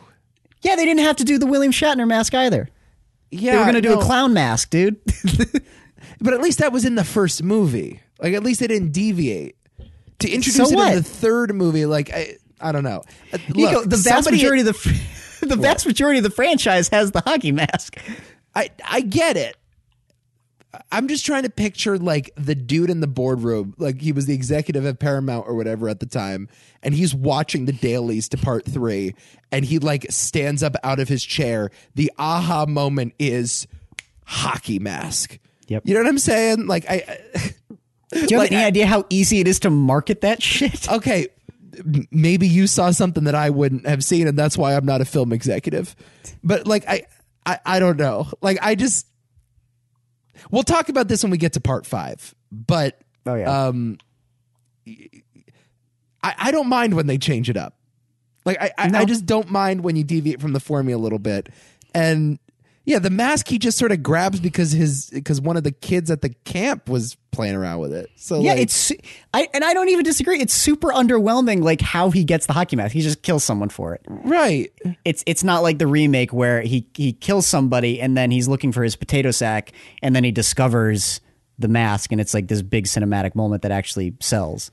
Yeah, I mean, like, why not just kill like a biker next time and just wear a motorcycle helmet for that? I mean, I don't know. Nico, you're overthinking. I guess you are overthinking the mask dilemma. The hockey mask is cool; it works. That's why they stuck with it. Simple as that. Yeah, okay. You don't need to overthink this one. The hockey mask is cool, and that's that. Fair enough. It's it. What do you want? People is like, that's Jason, and that's all they needed. Yeah, people like the hockey mask. You own the hockey mask. You painted the hockey mask. It's cool. I'm happy for you guys. I'm happy for you guys. There's no reason why it needed to change. That's my point. Okay. So, this movie's garbage. I didn't like it at all. Yeah, it is garbage.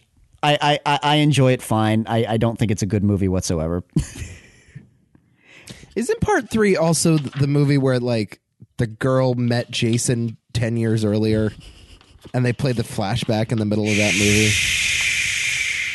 Don't worry about it, Nico. God, that's just horrible.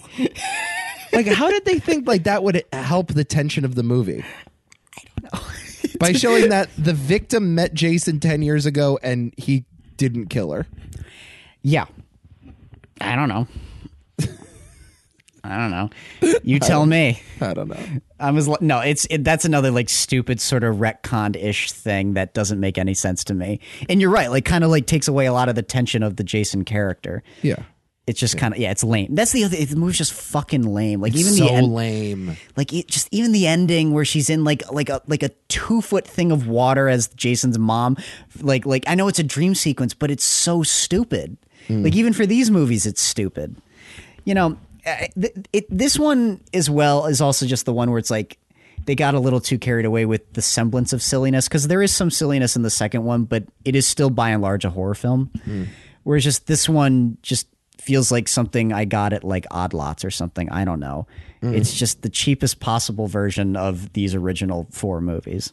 Yeah. So no, for sure. So yeah, it's a piece of crap. It's a charming little piece of crap, but it's a piece of crap. Anyway, let's move on.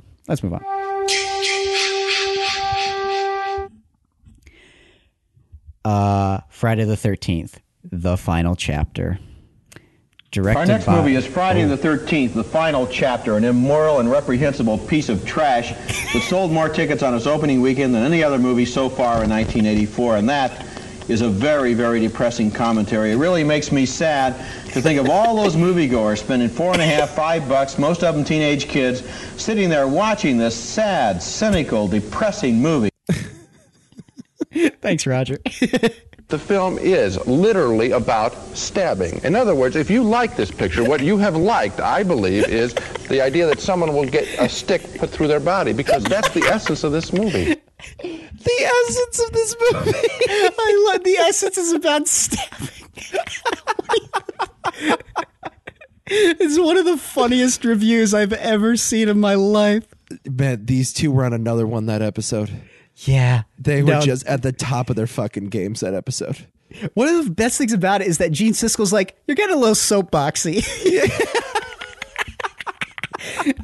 He does. He calls out his bullshit. It's like, it's not good, Roger, but Roger's going on about how the worldview of this film is going to poison the minds of our youth. Exactly. But this is the thing that Roger like completely fucked up on, is that his reaction to the movie is exactly what everybody wanted. Exactly right. Yeah. It's like, dude, yeah. It's like, you sound like an 80-year-old man who doesn't like the stuff that the new kids like. Right. I mean, I don't even fully disagree with a lot of the stuff he was saying. No, he's 100% correct. Yeah. But yes, the essence of what he's saying is wrong. That's the difference. Yeah, exactly. Right? It's like factually, like every observation you've made is quantifiably true. But you know, the fact that you're saying it, you are wrong to say it, right? Exactly. Yeah. Exactly. Yeah. You're missing the point entirely. Yeah. It's great to like watch them like get to that point. It's like, yes, you're right, but you could not be more wrong. Correct. That's the point. Yes. It's an incredible review. Track down Siskel and Ebert. You want to watch the whole thing. It's I love the review so much. I love it. I love it. Siskel's there just when he says that this movie is about stabbing, he's miming the stabbing motion. Just it absolutely killed me. I was rolling on the floor when I got to that line. It's amazing stuff. I hope it made you feel a little better, because I knew you would love that. I was like, oh wait, I got to show him that review. He's going to love it. Man, I could watch those guys. I could watch a playlist of Siskel and Ebert just all day long. It is the best such shit. Comfort food to me. It's an incredible warm blanket. Yeah, I know. Yeah, that's a good one. But we'll get to our feelings on this. By the way, I don't think there's anything wrong with like movies where someone's going to like get stabbed. It's a movie. Whatever. About stabbing. Like, okay, I understand like it's depraved and shit, but there's nothing wrong with watching a narrative film. There is a distinct difference between watching something like this and watching someone actually get stabbed. It's not pleasant I think at all. What he's saying is that this movie is about stabbing. Oh yeah, it's about stabbing. If you were to like do an analysis on the themes of the film, the theme would be stabbing. Which that's not even. See, that's the thing. It's not even. It's an amazing take. It's an amazing take, man. I wish I had just an ounce of the courage that these two had. How can you even bring yourself to say it's literally about stabbing? It's like the characters are discussing it and exploring the art of stabbing. We are not like following in the footsteps of Siskel and Ebert enough. No. I know we're doing like our phony imitation, but we really need to just go out on a limb every once in a while and just you know, be like, you know what the Jason Bourne movies are about? What? Memory. Literally about memory. Sometimes it just needs to be said. You know what I mean? Like, just sometimes the movie's in front of you and no one is saying what's on everyone's mind, which is this is a movie about stabbing. Rocky, this movie is literally about punching. It's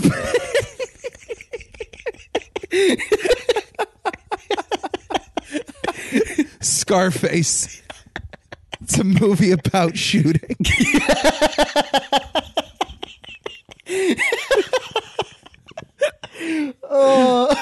You know, I really never thought about it that way, Gene. Shooting, wow. This is just the peak of film criticism right here. Oh, man. Yep. I'm just applying that to everything, like the Lego movie. Right. Literally about Legos. I mean, it is, but it's about not. Building, really, when you think about literally about building. It's a movie about building. If you like this, you must like building.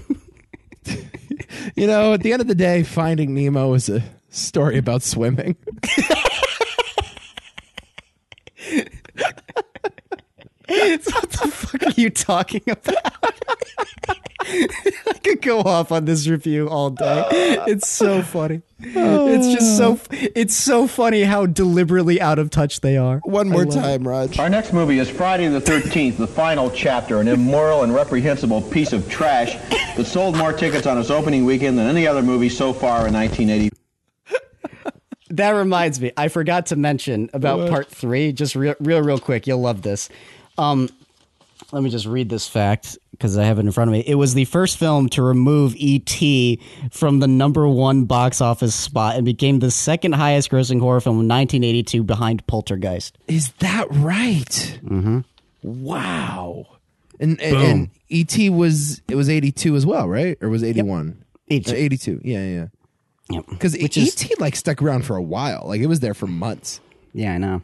People were seeing that movie like in the summer of 83. Yeah, and that exactly. it's crazy to think that blockbusters had that sort of shelf life. Yeah, it's weird now, but still.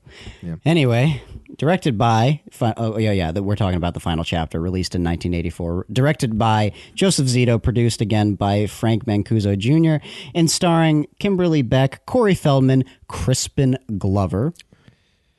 It's an amazing 1-2 punch right there. Yeah, Feldman and Crispin Glover, and the rabbi from Seinfeld. Oh, shit. Holy crap. The rabbi or the moil? The rabbi. Let's call him George. Yeah, that's the guy who says, oh, holy Jesus, Christmas shit. That guy. Oh, this is a bris. A bris. Is it that one? No. Oh, I'm thinking of a different one. What rabbi are you talking about? There are two rabbis in Seinfeld. You know the one that counsels Elaine and does the TV show? Oh, yes, sure. That's the gossipy one. Yeah, okay. Yeah. The one that, okay. The one that talks about Elaine's problems on the air. Yeah. Let's call him George. Yes. Oh, yeah. I didn't even notice he was in this. Yep. Okay. Yeah, pretty crazy. And yeah, also Ted White, who plays Jason. Picking up immediately after the events of Part 3, the plot follows a presumed dead Jason Voorhees who escapes from the morgue and returns to Crystal Lake to continue his killing spree. Very new territory for this one. Definitely. Very new territory. Yep. And in fact, they do something that none of the other films attempted, which was to recap the previous movies in the first 2 minutes. They always start the same way. Like, these movies are notoriously bad at opening the film. Like, they're just they have very bad opening scenes. How many actually have good opening scenes? I'm trying to count. I like 6. Part 6 has a great one, and 2. I think that's it. I like 2's opening scene. I agree. 6 is my favorite opening scene by a ridiculous margin, but 2 is also very good. Yeah, for sure. So it's the first film to introduce Tommy Jarvis, but he's a young boy and actually ends up serving as a major foil for the rest of the film. Well, 2 films anyway. Just a couple facts here. So much like Part 3, the film was originally supposed to be the final installment in the series, and Mancuso Jr. wanted to conclude the series as he felt nobody respected him for his assisting work on the series regardless of how much money these films earned at the box office, as well as wanting to work on other projects. And Paramount actually supported his decision as they were aware of the declining popularity of slasher films. Yeah, in quotes. Quote unquote, right. But they were on board for about 30 seconds. They were very embarrassed by the property. That being said, when this movie made a shit ton of money, they're like, oh, let's keep doing this. I mean, is Pablo Escobar embarrassed of cocaine? Like, what do you mean embarrassed? Like, no, they have expressed that they were embarrassed by it. They were happy to let people do them, but they were anxious to basically like get them out of the way. They were also buying yachts on that franchise, though. So maybe not on. I mean, Paramount's a big studio. They have other like breadwinners besides Friday the 13th. It was the 80s. It was tough. I mean, it was tough finding a hit. I don't know. Like it was right after the 70s. Like you had a lot of garbage, in the cinemas. Yeah. No, they didn't. They were like pretty embarrassed by it because they had other like respectable properties to their names, and they're just like, we don't want that. I mean, they had Indiana Jones, man. So that's a good point. So yeah, it is It made a pretty decent amount of money, though, and that's why they wanted to keep it. It grossed $33 million off of a $2.2 million budget, which is pretty great. It is the fourth most attended Friday the 13th film in the entire series. Still received negative reviews, go figure. And yeah, despite being billed as the final chapter, yeah, of course they didn't stop making these movies. Right. Despite the negative reviews, it is also widely considered to be one of, if not the best in the entire series. Contemporary reviews, anyway. Yeah. Certainly by the fan community. Couple things I noticed. As I said, I dig this cast. Yep. I think Crispin Glover is a very interesting performer, if not always a great one. I don't think he's bad in this movie, but it's a choice. He's making choices, and that's more than can be said for a lot of the characters in this franchise. So credit to him. I mean, look, him just dancing. Oh my God, that dance number's so good.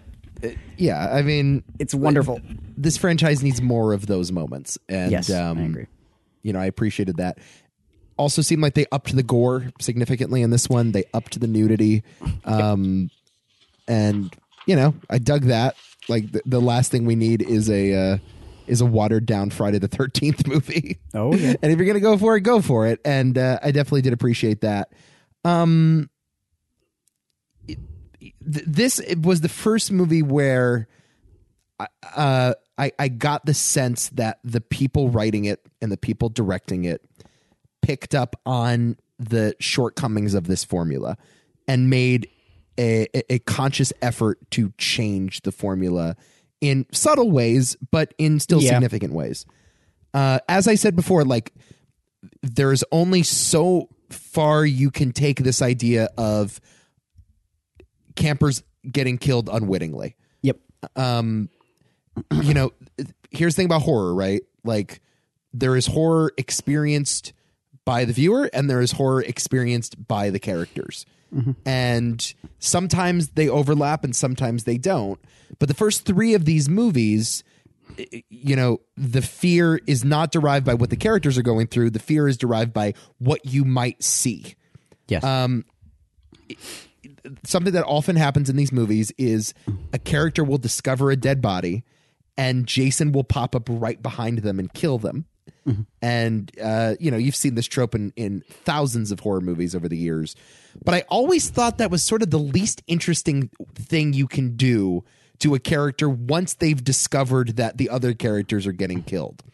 It's like, finally you are making the character aware of the movie that they're in, and they have to contend with the horror of their friend lying on the ground. Let's sit with them for a little while. Yep. Let's experience the fear that they're experiencing in that moment, rather than just Jason popping up behind them and slitting their throat. It's like you've let them off the hook and you've let us off the hook. Yep. And I think this is the first movie where, first of all, you have a character that is aware that Jason is out there. Mm-hmm.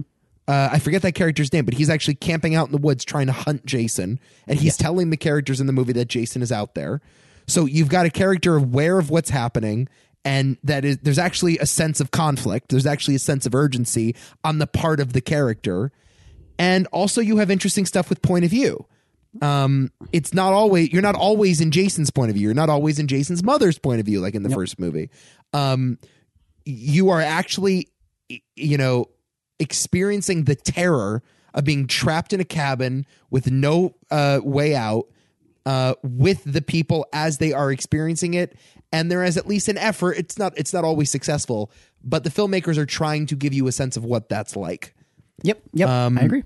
And I thought that was really important. There's a shot in this movie where there are two characters left: the scorned brother who's trying to hunt Jason, and our final girl, whose names I'm blanking out, but the names aren't important. And there's a moment where Jason kills that scorned brother character, and it's not shot from the point of view of the guy getting killed or the point of view of Jason. It's shot from the point of view of the girl at the top of the staircase watching it happen. Yep. And I thought that's the first time in this franchise where it was clear to me this director understands how to play with point of view, and this guy understands that true horror is not objective, it's not omniscient, it's not eye of God. It's the eye of the people on the ground. And the idea of what could happen to me is more terrifying than what ultimately happens to me. By the time a character gets killed, by the time they get stabbed, by the time they get their head chopped off, they're dead. It's over. You see it. Terror is what is unknown. It's not what's known.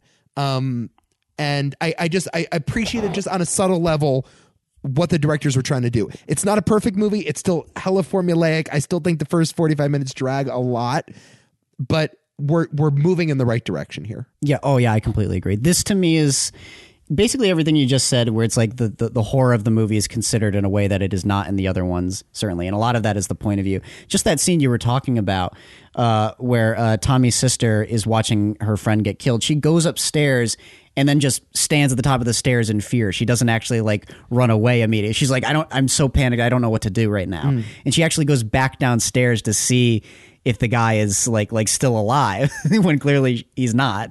It's really effective though, because you're right. You don't know if he's alive or not, because they don't show you every cut and every slice in like extreme close up. And it works. Like what these guys don't understand, what most horror filmmakers frankly don't understand, is that withholding some of that visually is more effective than showing it. I agree. Yeah.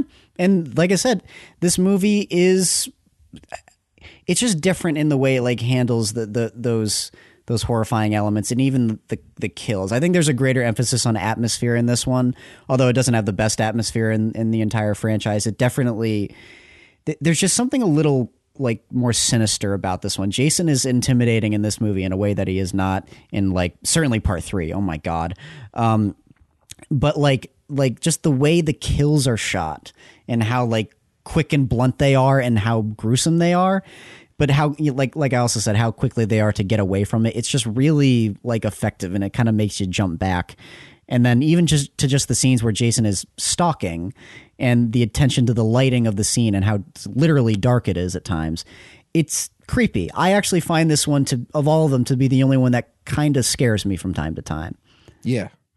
Yeah. I just think it's not so much like like part 2 is fun. You know, to me, it's more of like a thrilling experience. Whereas like this one feels like a full-fledged horror movie experience where it's like, I am watching this and I'm kind of on the edge of my seat and I'm getting scared as I'm watching it. It's just different. And, I think of the original 4, this one is the best to me, it's the best pure Friday the 13th film. Because after this, they start really changing things and it doesn't have the same identity that it used to. But of those, I don't know, unaltered, overly formulaic Friday the 13th films, this is the one that kind of got everything as well refined as it possibly could. So. It's not a perfect movie. I don't think I have even as much affection for it as you do. Because, again, like, the movie ends very quickly. It starts very late and it ends very quick. And I think part 6, which I don't know, is that the consensus number 1? It's definitely the one that I've heard the most as like the cult classic of the bunch. It is. Yes. But that movie, I think like it understands pacing a lot better than these earlier movies do. But if you're going to follow that formula, this is the way to do it. The kills are good. Oh yeah. The nudity is compelling. No, but I'm actually not like fully on board. Like the first 45 minutes work for me because I actually do enjoy this cast. Okay. And I enjoy their shenanigans. And like I said, again, I hate to say it, but the sleaziness is very satisfying in this. And it's just naturally entertaining to see these characters like one up each other and talk shit to one another, and like the whole dead fuck plot line. There were mini arcs in this movie. Yeah, there were. Which I actually appreciate. I like the quote unquote virgin character, and like there's something sweet about what she goes through with her boyfriend, even though again it's not fucking Shakespeare, but and all the plot lines do end the same way. Sure. No, exactly. But again, it's also why the kills are a little more effective in this, because I actually feel bad for the people in this movie. Yeah. I really do. do. Sure. Yeah. I was a little confused as to which character was which. Are there twins in this movie? Yes, there are. Okay, that confused me because I don't know if they ever made that clear. No, they basically, the scene where Crispin Glover and his buddy are like, there's 2 of them. Oh, yeah, they do that. Yeah, that was a little moment.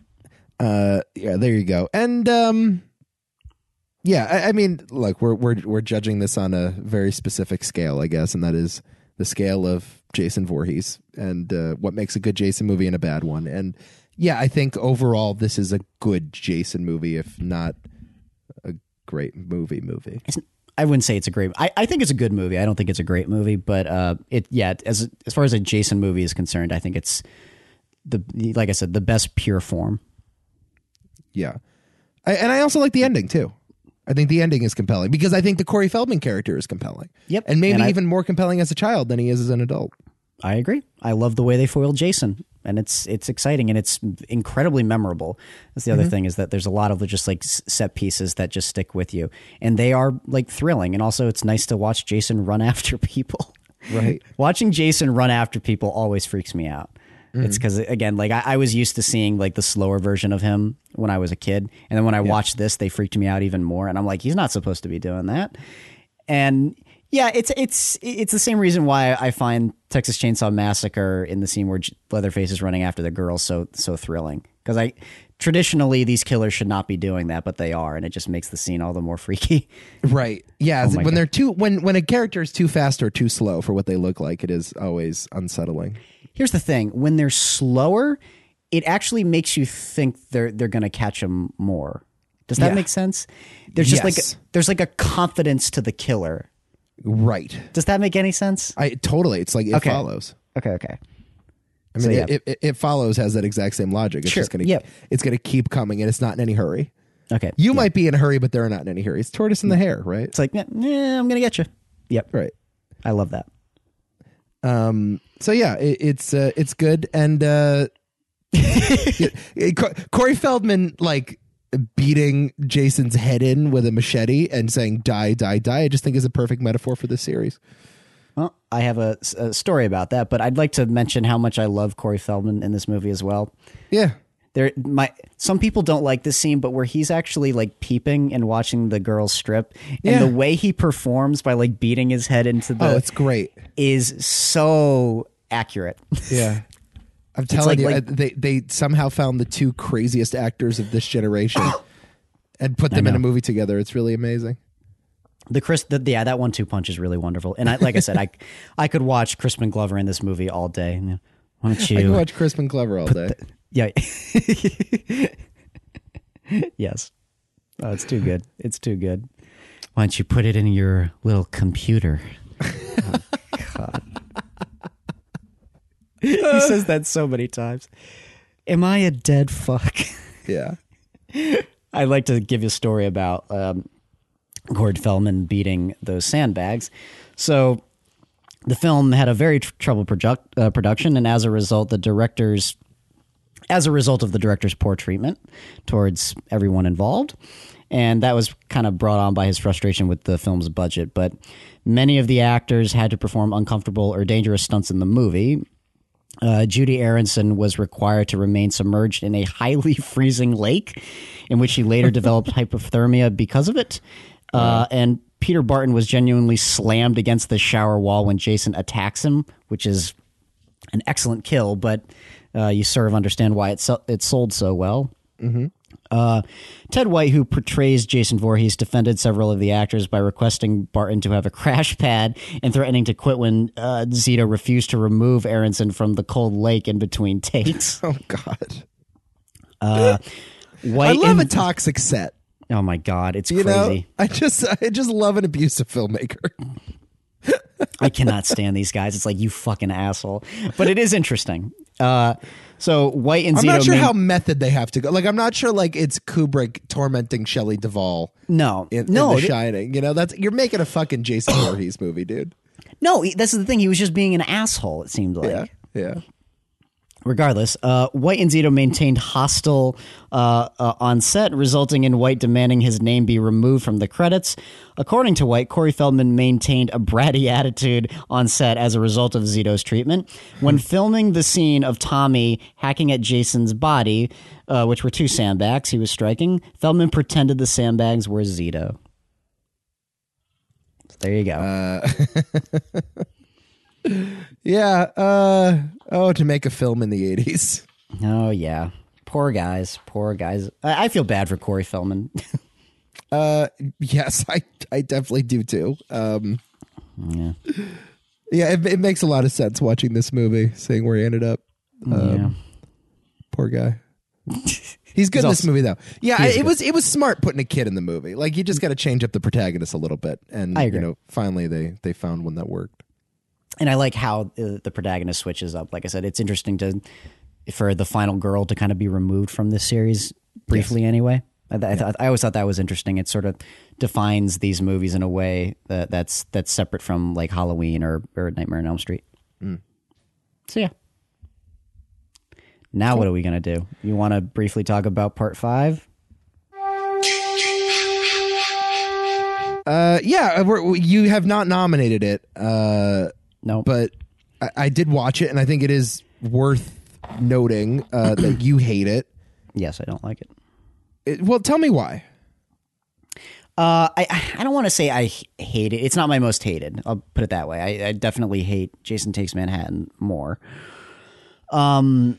This one just, oh boy. I mean, you can maybe watch it ironically and like it. It's funny. I don't know. The bikers are funny, I guess. I just find it obnoxious, man. Okay. I find it insanely obnoxious. I don't care about the Roy Batty thing. I mean, I know some people do. That's not really has nothing to do why I don't like it. Okay. I just find this movie annoying. It's one of those movies where everything about it is just grating, and I can't stand the characters. Aside from the kid and his brother, those guys are great. But yeah, most of the time this movie just gets on my nerves, and I think the kills suck. Mm-hmm. I think the setting is not nearly as distinct as the other movies. It is gross and nasty. I think the nudity is a little exploitative. Even more so than the rest of the movies. Did you catch COVID from over? You're giving me COVID. Jesus Christ, dude. What are you doing? I need like a glass of water over here. But yeah, like it's also, I mean, it stands. This movie was directed by a porn director, so what do you want? Is that right? Yeah. Oh. I just think it's like, it's as strange as it is to say, it's almost too filthy for me. Okay. I do think like it is definitely peak 80s glossiness. Yeah. You know, it is the most 80s, I think. And the film series is very 80s. Like the opening has that, heavy synth music. All of them start that way. And the title cards are very 80s. They're actually more 80s than they are horror. And I love Harry Manfredini's music is like my favorite thing about this stuff too. It's not always perfect, but oh my God, like the first 4 movies I love his score, and then 6 is by far my favorite score that he did. It's just I just love the way it gives character to these movies. But it is the first movie in the franchise that Tommy Jarvis is an adult. There are 2 of them after part 4, and so he sort of becomes the de facto protagonist of this series for a couple movies. I mean, look, I understand that it is bad in like most every way. And the jokes don't land, and it's the rednecks are really like gross, and like the whole idea of setting this thing at a mental institution is just very weird. It doesn't play well. But if I am grasping at straws for pathos, rooting this movie in the trauma that Tommy Jarvis experienced in the last one is at least somewhat compelling. Sure. And I think a common theme that I was getting as I marathon this series is I am in desperate search for a hero. I'm in desperate search for a guy that I can relate with. Sure. And this movie at least delivers on that. And yeah, I guess people are mad about the Roy thing. This spoiler alert. We come to find out that in this movie, Jason is actually dead, and that a cop whose son was murdered decides to go rogue and seek vengeance on all of the people living at this mental institution with his former son, or his son that was just killed, recently deceased son. And he assumes the mantle of Jason, like you've seen in many other horror movies of the kind. It's kind of funny. Halfway through this movie, I started thinking to myself, why haven't they done this? Why haven't they like changed the identity of Jason? Really? Change it up. And yeah, I actually thought that halfway through, and it's kind of funny. It happened by the end of it. You know, I didn't mind it. I didn't mind it at all. I don't mind when they play with the formula because I'm not too precious about the formula, but I know a lot of people are. And I understand why people don't like this movie. Yeah, I don't think the way they changed the formula is particularly effective, though. Like, it's fine. It's commendable that they tried, but it didn't work. It's like all the shots that they took missed wildly. Mm-hmm. And I just think it's a tremendous waste of time, this movie, at the end of the day. Like, you can skip it, honestly. The movie makes more sense to me if you skip it. Because of that whole, like, we cremated Jason, and then you see the sixth movie, you're like, what? The fuck? What are they talking about? Sure. And Tommy Jarvis, the actor that plays him, changes in part 6 too. So like there's not a ton of continuity there. And I really don't like the actor who played Tommy Jarvis in part 5. I just so deeply unlikable. Yeah. I do think there's something there though, and the ending hints at this, the like Will Graham Hannibal Lecter relationship of like there's a thin line between cop and criminal, or there's a thin line between hero and villain, and sort of how Tommy Jarvis is both like traumatized by his experience with Jason and hates him and wants to kill him, but also is like weirdly seduced by his methodology. And by the end of the movie, it sort of hints at the fact that Tommy may be a killer himself. Like the soul of Jason has almost invaded his psyche. They never end up doing anything with that, but I do think that it is an interesting note. You haven't seen Jason Goes to Hell. Okay. Where, yes, Jason literally infects people's souls. Great. So, yeah. I may watch that movie in a couple days. I have plenty of time. Jason Goes to Hell. Oh, my God. Yeah. Okay. But anyway, we didn't nominate that movie, so what are we actually talking about here? We're moving on to the one and only Friday the 13th, Part 6, Jason Lives, from 1986, directed by Tom McLaughlin, starring Tom Matthews, Jennifer Cook, David Kagan, and C.J. Graham as Jason. It is the sixth installment in the Friday the 13th film series, of course, and it is the last one to feature Tommy Jarvis as the protagonist. The plot, continuing on from the events of Friday the 13th, A New Beginning, sorta. The plot follows Jason Voorhees as he is unwittingly resurrected by Tommy and returns to Crystal Lake for a new killing spree while Tommy attempts to stop him once and for all. Yep. I love this movie. I love this movie. Yeah, you've mentioned. But it's so obviously my favorite in the series. And I think you were probably watching that and you're like, of course. Like instantaneously. Yeah, like, definitely. Yeah, of course it's his favorite. It's the Fast Five of this franchise. Yes, it is. Absolutely. Fast Five. It is. It is the first movie where the characters are explicitly self-aware that they're in a horror movie. All of the characters know who Jason is. They know the myth. And this thing is sort of a mix of horror, action, and comedy. Yep. You know, if we're measuring this in terms of scares, I mean, there's nothing terrifying about this movie at all. Nothing. No.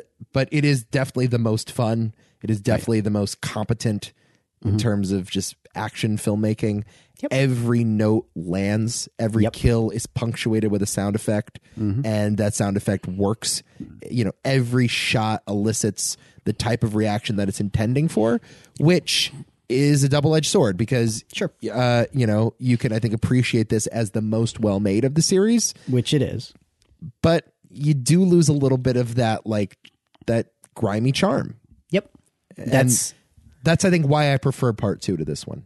Which is fair. No, and I was going to talk about that. There are various camps with this movie because it is not. It's by and large the fan favorite. Like most people, critics and fans consider this the best. While they consider it the best, that may not necessarily mean it's their favorite. And a lot of that is for exactly the reasons you just explained. Is because a lot of people love the grimy charm of part 2 and part 4. They sort of like the sleaziness, and they like the fact that, you know, it's kind of crappy, it's cheap, but there's an endearing quality to them and how they keep getting made despite how cheap they are. But they see this one and they're like, oh, it's a good movie. I don't know how I feel about that. Yeah. That's the issue. It's like, okay, do you want a good movie or do you want the cheap crap that you love? You know, you want a Jason movie in the right? back alleyway. It's my takeaway is that, like, why I sort of dissent from that opinion is that it's a Jason movie. It's absolutely a Jason movie. As a matter of fact, it's more a Jason movie than I would honestly say Part 3 and definitely Part 5, and in some ways even Part 4, just because it actually takes place on Friday the 13th. Okay. It actually takes place at a camp. And there are camp counselors and there are children. Fair enough. It's the first movie to actually do that. Yeah, that's true. Good point. It has not the most disturbing kills, but some of the most inventive kills, I would say, in the franchise. Mm-hmm. And honestly, guys, at the end of the day, like, you just have to be honest with yourself. You're going to these movies for Jason, for the kills, but also just like the thrill of the story. Even if the story is not necessarily grade A cinema, it's fun. And this movie is pretty much all of that. And at the end of the day, I just want a well-made movie that is a shit ton of fun. And that's this movie by and large. Yeah, you can feel the director winking at the audience during it. And that's not always a bad thing. I think in movies like this, certainly in the Fast and Furious movies, self-awareness has been key. And I think it's no different here. There are instances where it doesn't work perfectly. Sure. You know, the movie opens up with a title credit that is a parody of the James Bond opening. Yep. Like Jason is, walking and the screen sort of fades into this red like blood, similar to how, when Bond shoots the camera. And it's, there's a lot of that, just very knowing cultural stuff.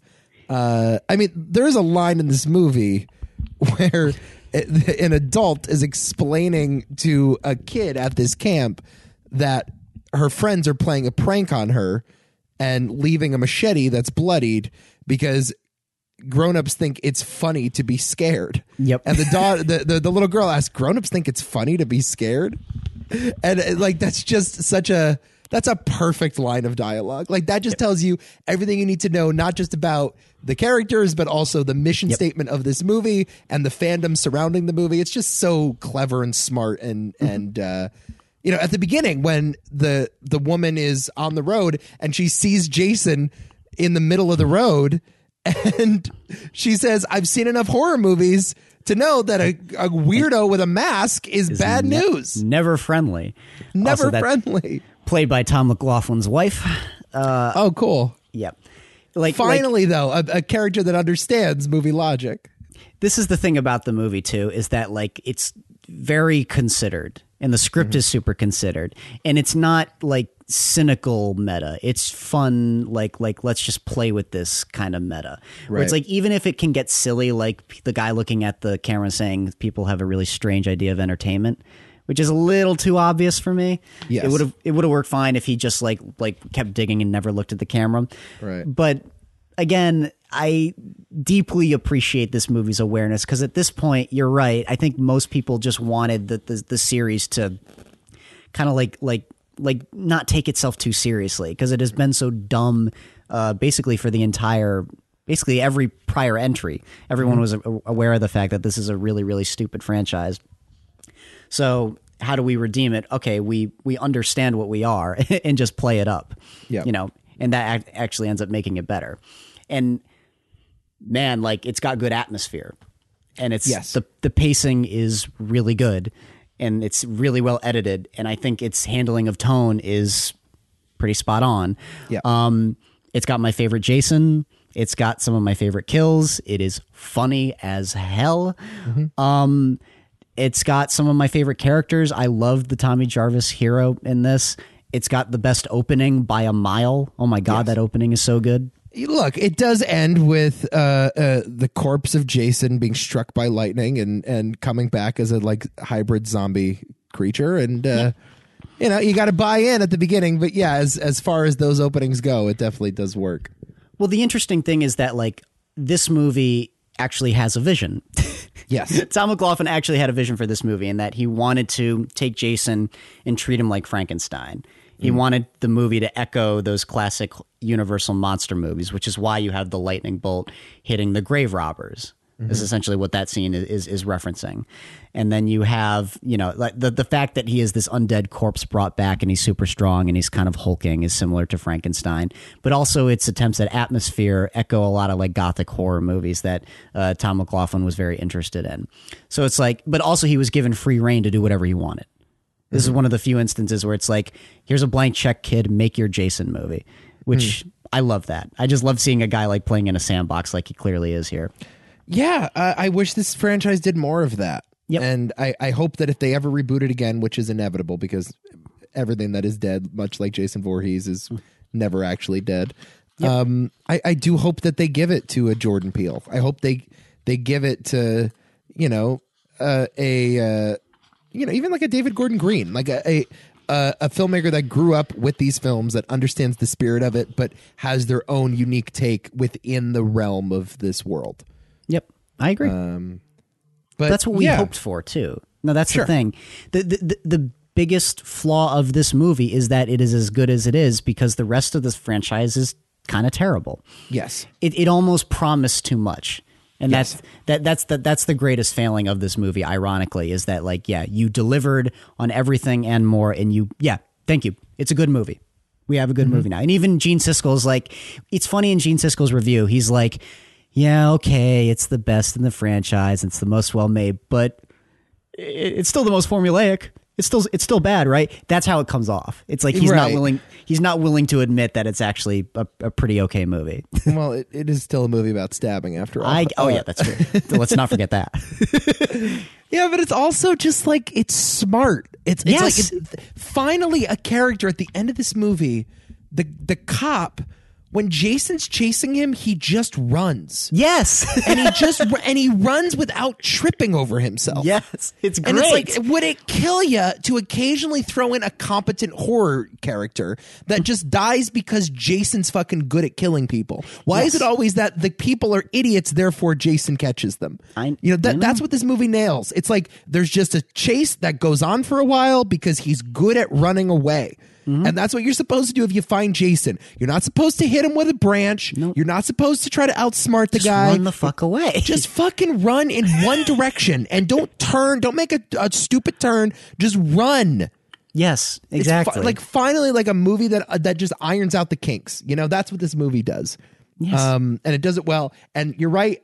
It never lives up to that promise in the later movies, and that is sort of the tragedy of those later films. But I think also in hindsight, it makes those earlier movies lose a bit of their luster. It's right in the middle, and I totally understand why like someone would watch this and be like, it's lacking that sleaziness that I loved in the first two. This one has no nudity. That's true. Yeah, that's true. There's no nudity. There's a sex scene, but it's a funny sex scene. And oh my God, where she's like, it's only 10 more minutes. His reaction is one of the funniest things I've ever seen. Yeah. The way he turns and looks up at her. Oh my God, it's so funny. But also, that's a scene that like just recognizes like real world logic too. Like the scene where it's like they unplug the car and it doesn't start immediately. He's like, oh, it's not happening. It's like, yeah, but those things have external batteries that you can just flip on. So drive.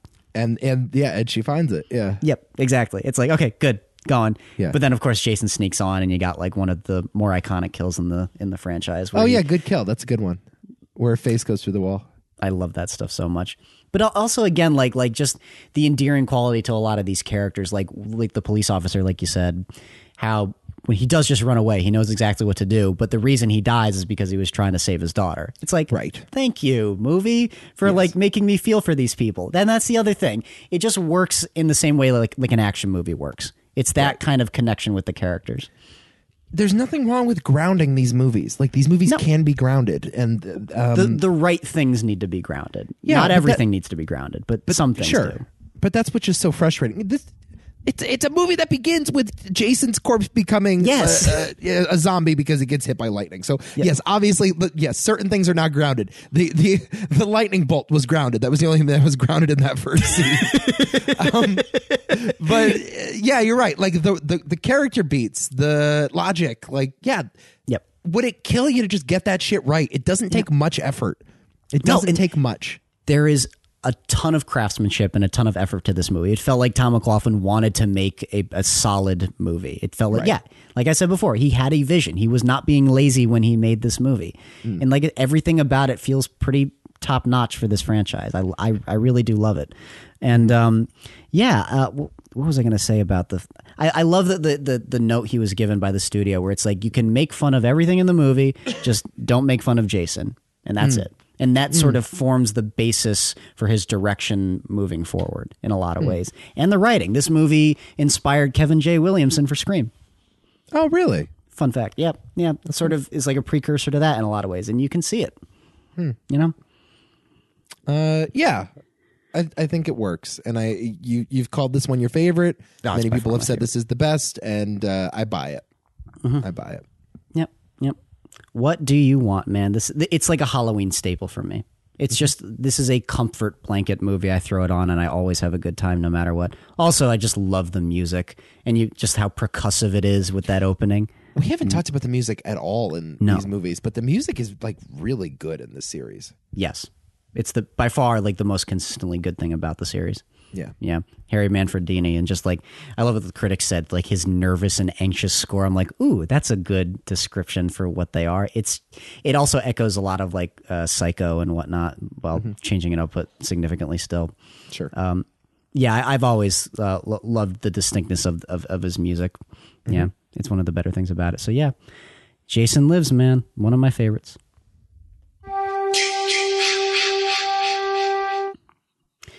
All right, let's just wrap this turkey up. This is the longest fucking podcast we've ever done. Oh, yeah, it is. You're welcome. Oh, my goodness. You're very We may welcome. hit 3 hours today. Oh, God.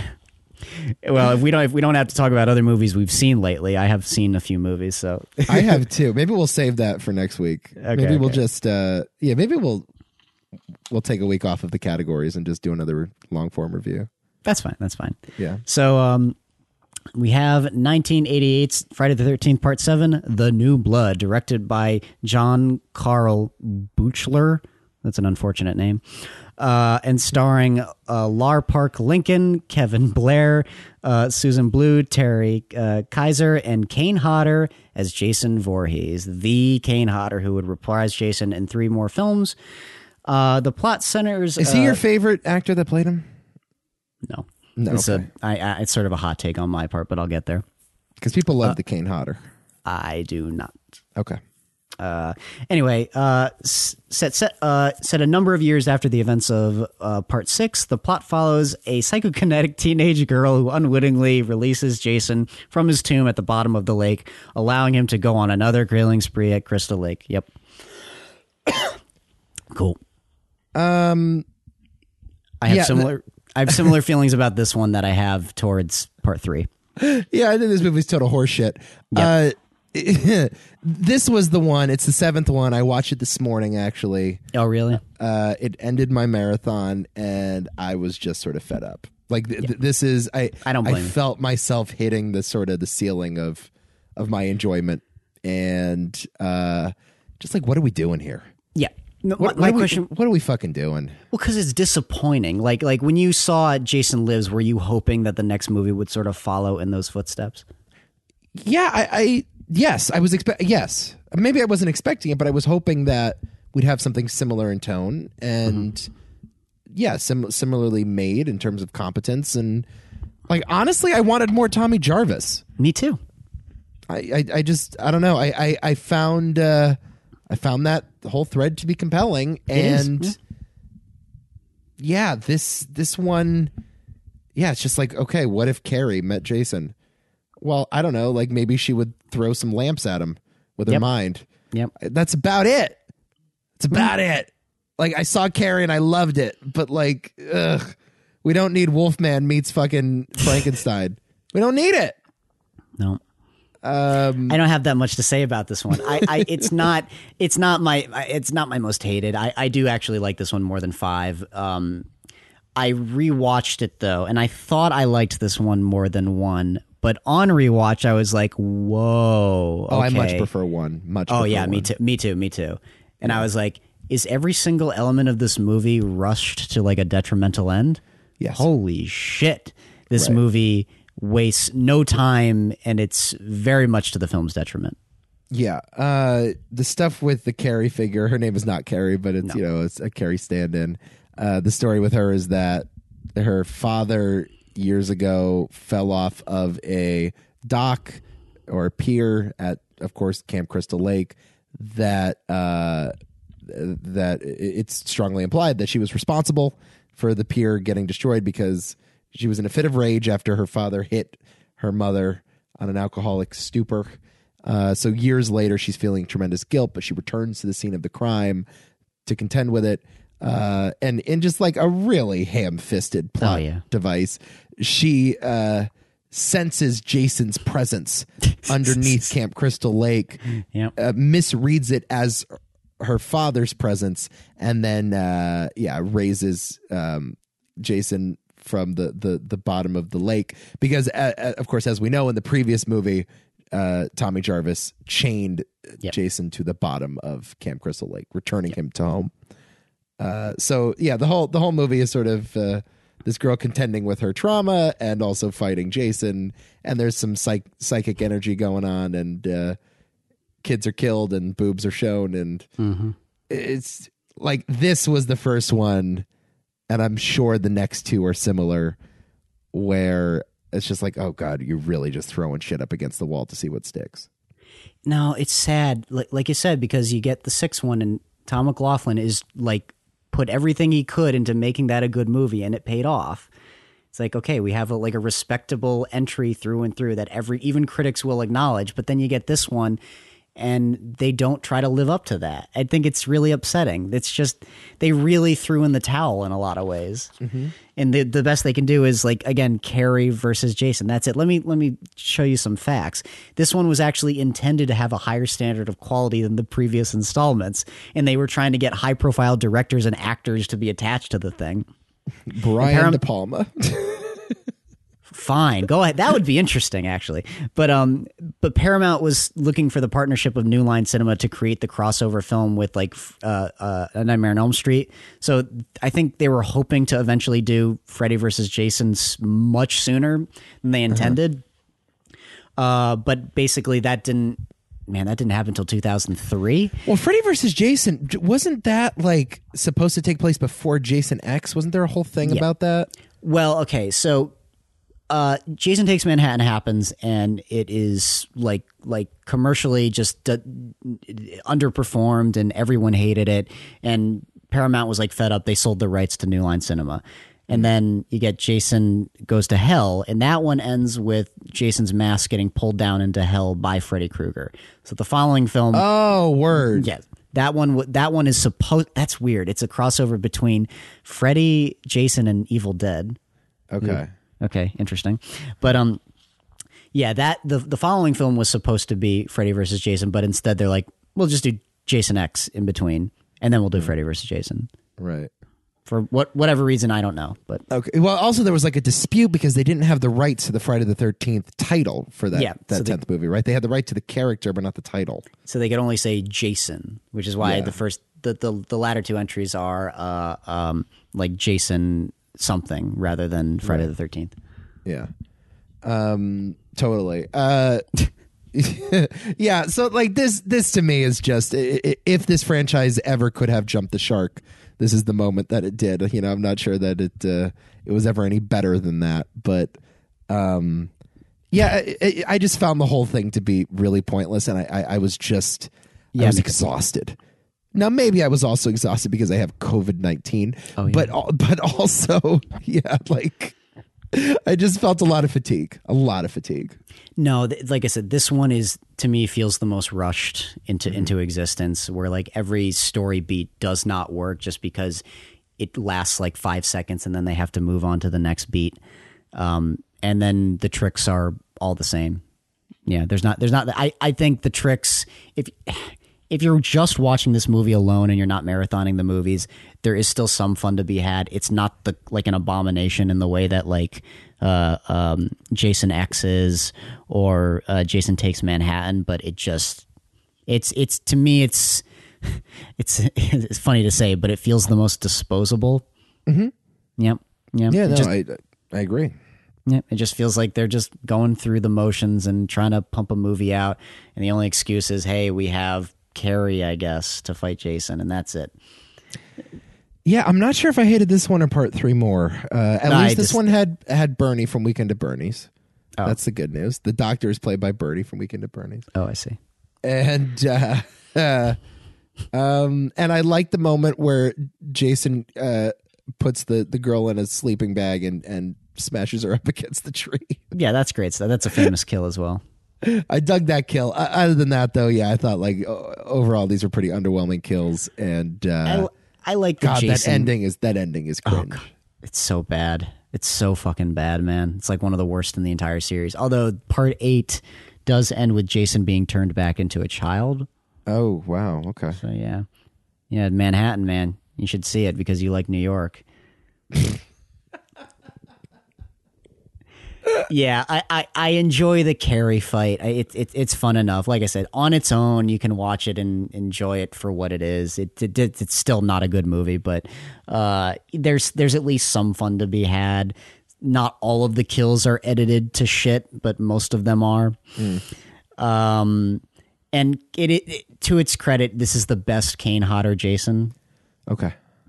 I don't. You're not an Uber Jason fan. No. Although that being said, I watched it last night with my brother just for fun. Word. I watched that in the remake last night just for ha-has. Okay. And I will say that Kane Hodder is best suited as Uber Jason. But whenever he puts on the normal Jason costume, I'm like, no. Oh, wow. He is very pronounced as Jason, and it always feels like overacting. Yeah, you're right. He kind of overall the Jason character works better when he's just sort of a bumbling fool. Yeah. And you're right. There's a little too much intentionality to the way that Kane Hodder moves. I agree. And you read a lot of I just think like when Jason is smart, it doesn't work. Like the thing about, and that's why I love part 2 so much. I like when Jason is just a man-child. Yeah. I like when Jason doesn't know exactly what he's doing and he's quiet. That's always, it's kind of weird that he's so quiet. It's kind of weird that he just pops out of corners that the geography of these scenes never make any sense. Well, it's dude, I just looked at that corner and he wasn't there and now he's there. Oh, and they carry that through even with like the remake where it's like, how the hell did you get up on that roof? It's been 10 seconds. That happens all the time. Yeah, and the video game actually, the idea that he could teleport, I think actually does a lot of the exposition for you there. It really does explain the mechanics of that. Because the geography of these movies make no sense. No, that's the whole joke is like, come on, Jason can teleport. Yeah, exactly. They've made fun of that in Robot Chicken before, so right. But yeah, I just don't like when Jason is clever, like because there are plenty of movie villains that are clever, and generally those movie villains talk, And I just think like he works best if he's just a Bane, He's just like a big jack dude that kills and doesn't speak. And like there are times in the good movies don't imply it, but the bad movies do. They imply that there is intentionality and logic to his actions. Yes. I mean, I you're right though. Like I like it. I mean, there's intentionality to his actions in I guess the first 4, and 2 is good. And, and 4 is good. Yeah, but he's not outsmarting the characters. He's just better at killing than they are. I mean, I don't know. I mean, in part 6, he's definitely outsmarting the cops. So there's that scene where he throws the dart into the guy's head. But I mean, that movie gets a ton of passes for me just because the Jason in that movie is so awesome. Right. It's just fun to watch that Jason do his thing. And he just works as like this hunter character that's just kind of stalking.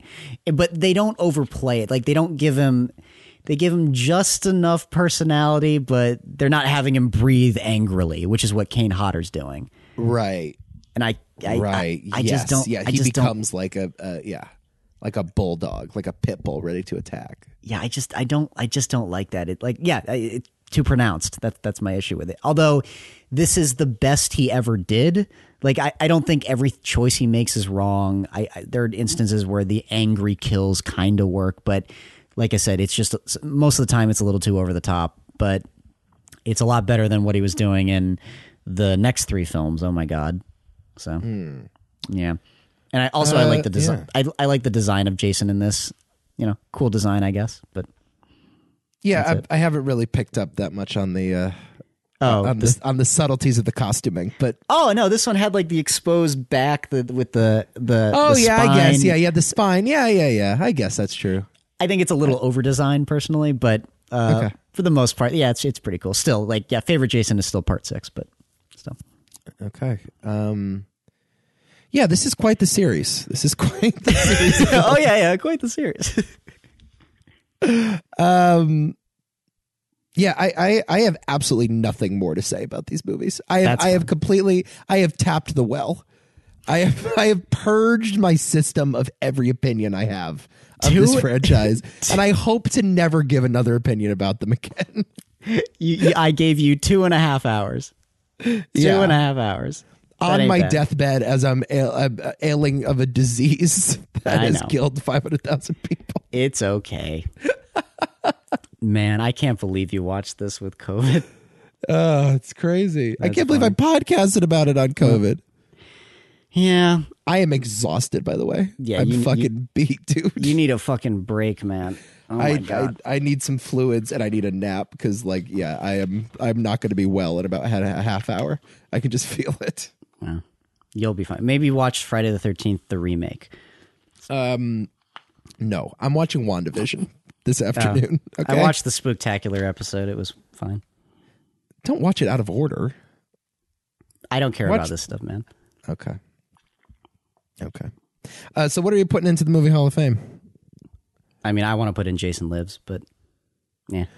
As I said, I think part 2, I would say it is the most indicative of the franchise. I think part 4 is the most indicative of the franchise, personally. Okay, fair enough. To me, it has the perfect combination of compelling kills, but also a little schlock and a little that rough around the edges quality. But yeah, look. This is your franchise, and I will not debate this, mostly because I need a nap. But yeah, that's okay. I think that the two arguments personally are Jason Lives and part 4. Okay, but for me, yeah, it'll always be Jason Lives. Then very well. Congratulations to Jason Lives. Welcome to the Movie Hall of Fame. And there you go. This is the last time you'll be assigning a topic for a very long time. Yeah, I think. Yeah. Hey, I gave you 2 weeks. I was very kind and held your hand through this one. I think. I'm just also for inducting Jason Lives. I think this franchise deserves to have it. Its best movie. Given a place, because my issue is that if you give it to part 4 or part 2, it's the part 4 to me is the most indicative of the franchise, but yeah, it's just not the best movie. So to me it's slightly more, even more respectable just to give it to part 6 because it's a significant franchise, and it definitely means a lot to a lot of people. So and it means a lot to you, and it does mean a lot to me. I'm happy that we finally were able to do this. But yeah, I'm very tired. That's fine. I get it. I get it. So there you go, kids. Yeah. So next week, you saw Judas and the Black Messiah, right? Yep. Okay. So I think that's definitely worthy of a prolonged conversation. Okay. And I do think Nomadland comes out on Hulu today. Does it? I think so. Maybe we give that one a review because it is currently the Best Picture frontrunner, and I'm very curious because I really don't know what I'm getting out of that movie. Yeah, I don't know either. So, yeah, I could be wrong. Maybe it's next week, but I thought it was February 19th. So yeah, maybe I don't know. We catch up on some Oscar contenders and we'll chat it up. But I do the week after want to maybe talk some Eddie Murphy. Okay. Because Coming to America comes out. Oh. And I think 80s Eddie Murphy might be a cool topic. That's fine. I'm down to do that. That'll be fun. Okay. Eddie Murphy. Yeah. Okay. Yeah. But, not Dr. Dolittle, 48 Hours and the Beverly Hills Cop movies. And I like Dr. Dolittle. Okay. But we don't have to talk about it. We're not doing Norbit. Oh God, no. No, thank you. Cool. All right, that's it. That was a podcast. Yeah, that was a podcast. Anything else you got for me? I guess watch the Britney Spears doc. Oh, word! I haven't watched that yet. It's pretty good. That's all I got. Yeah, I feel left out of the Britney discourse these days, but I need to catch up. I've seen a couple other movies, but one of them in particular I'd like to save until the next show. I saw your Letterboxd review. Yeah. Yeah, deeply affected me. Okay. Yeah, we'll do that next week. Until then, guys, Jason lives. And we'll see you. Yeah. Until next time. Your tits are stupendous.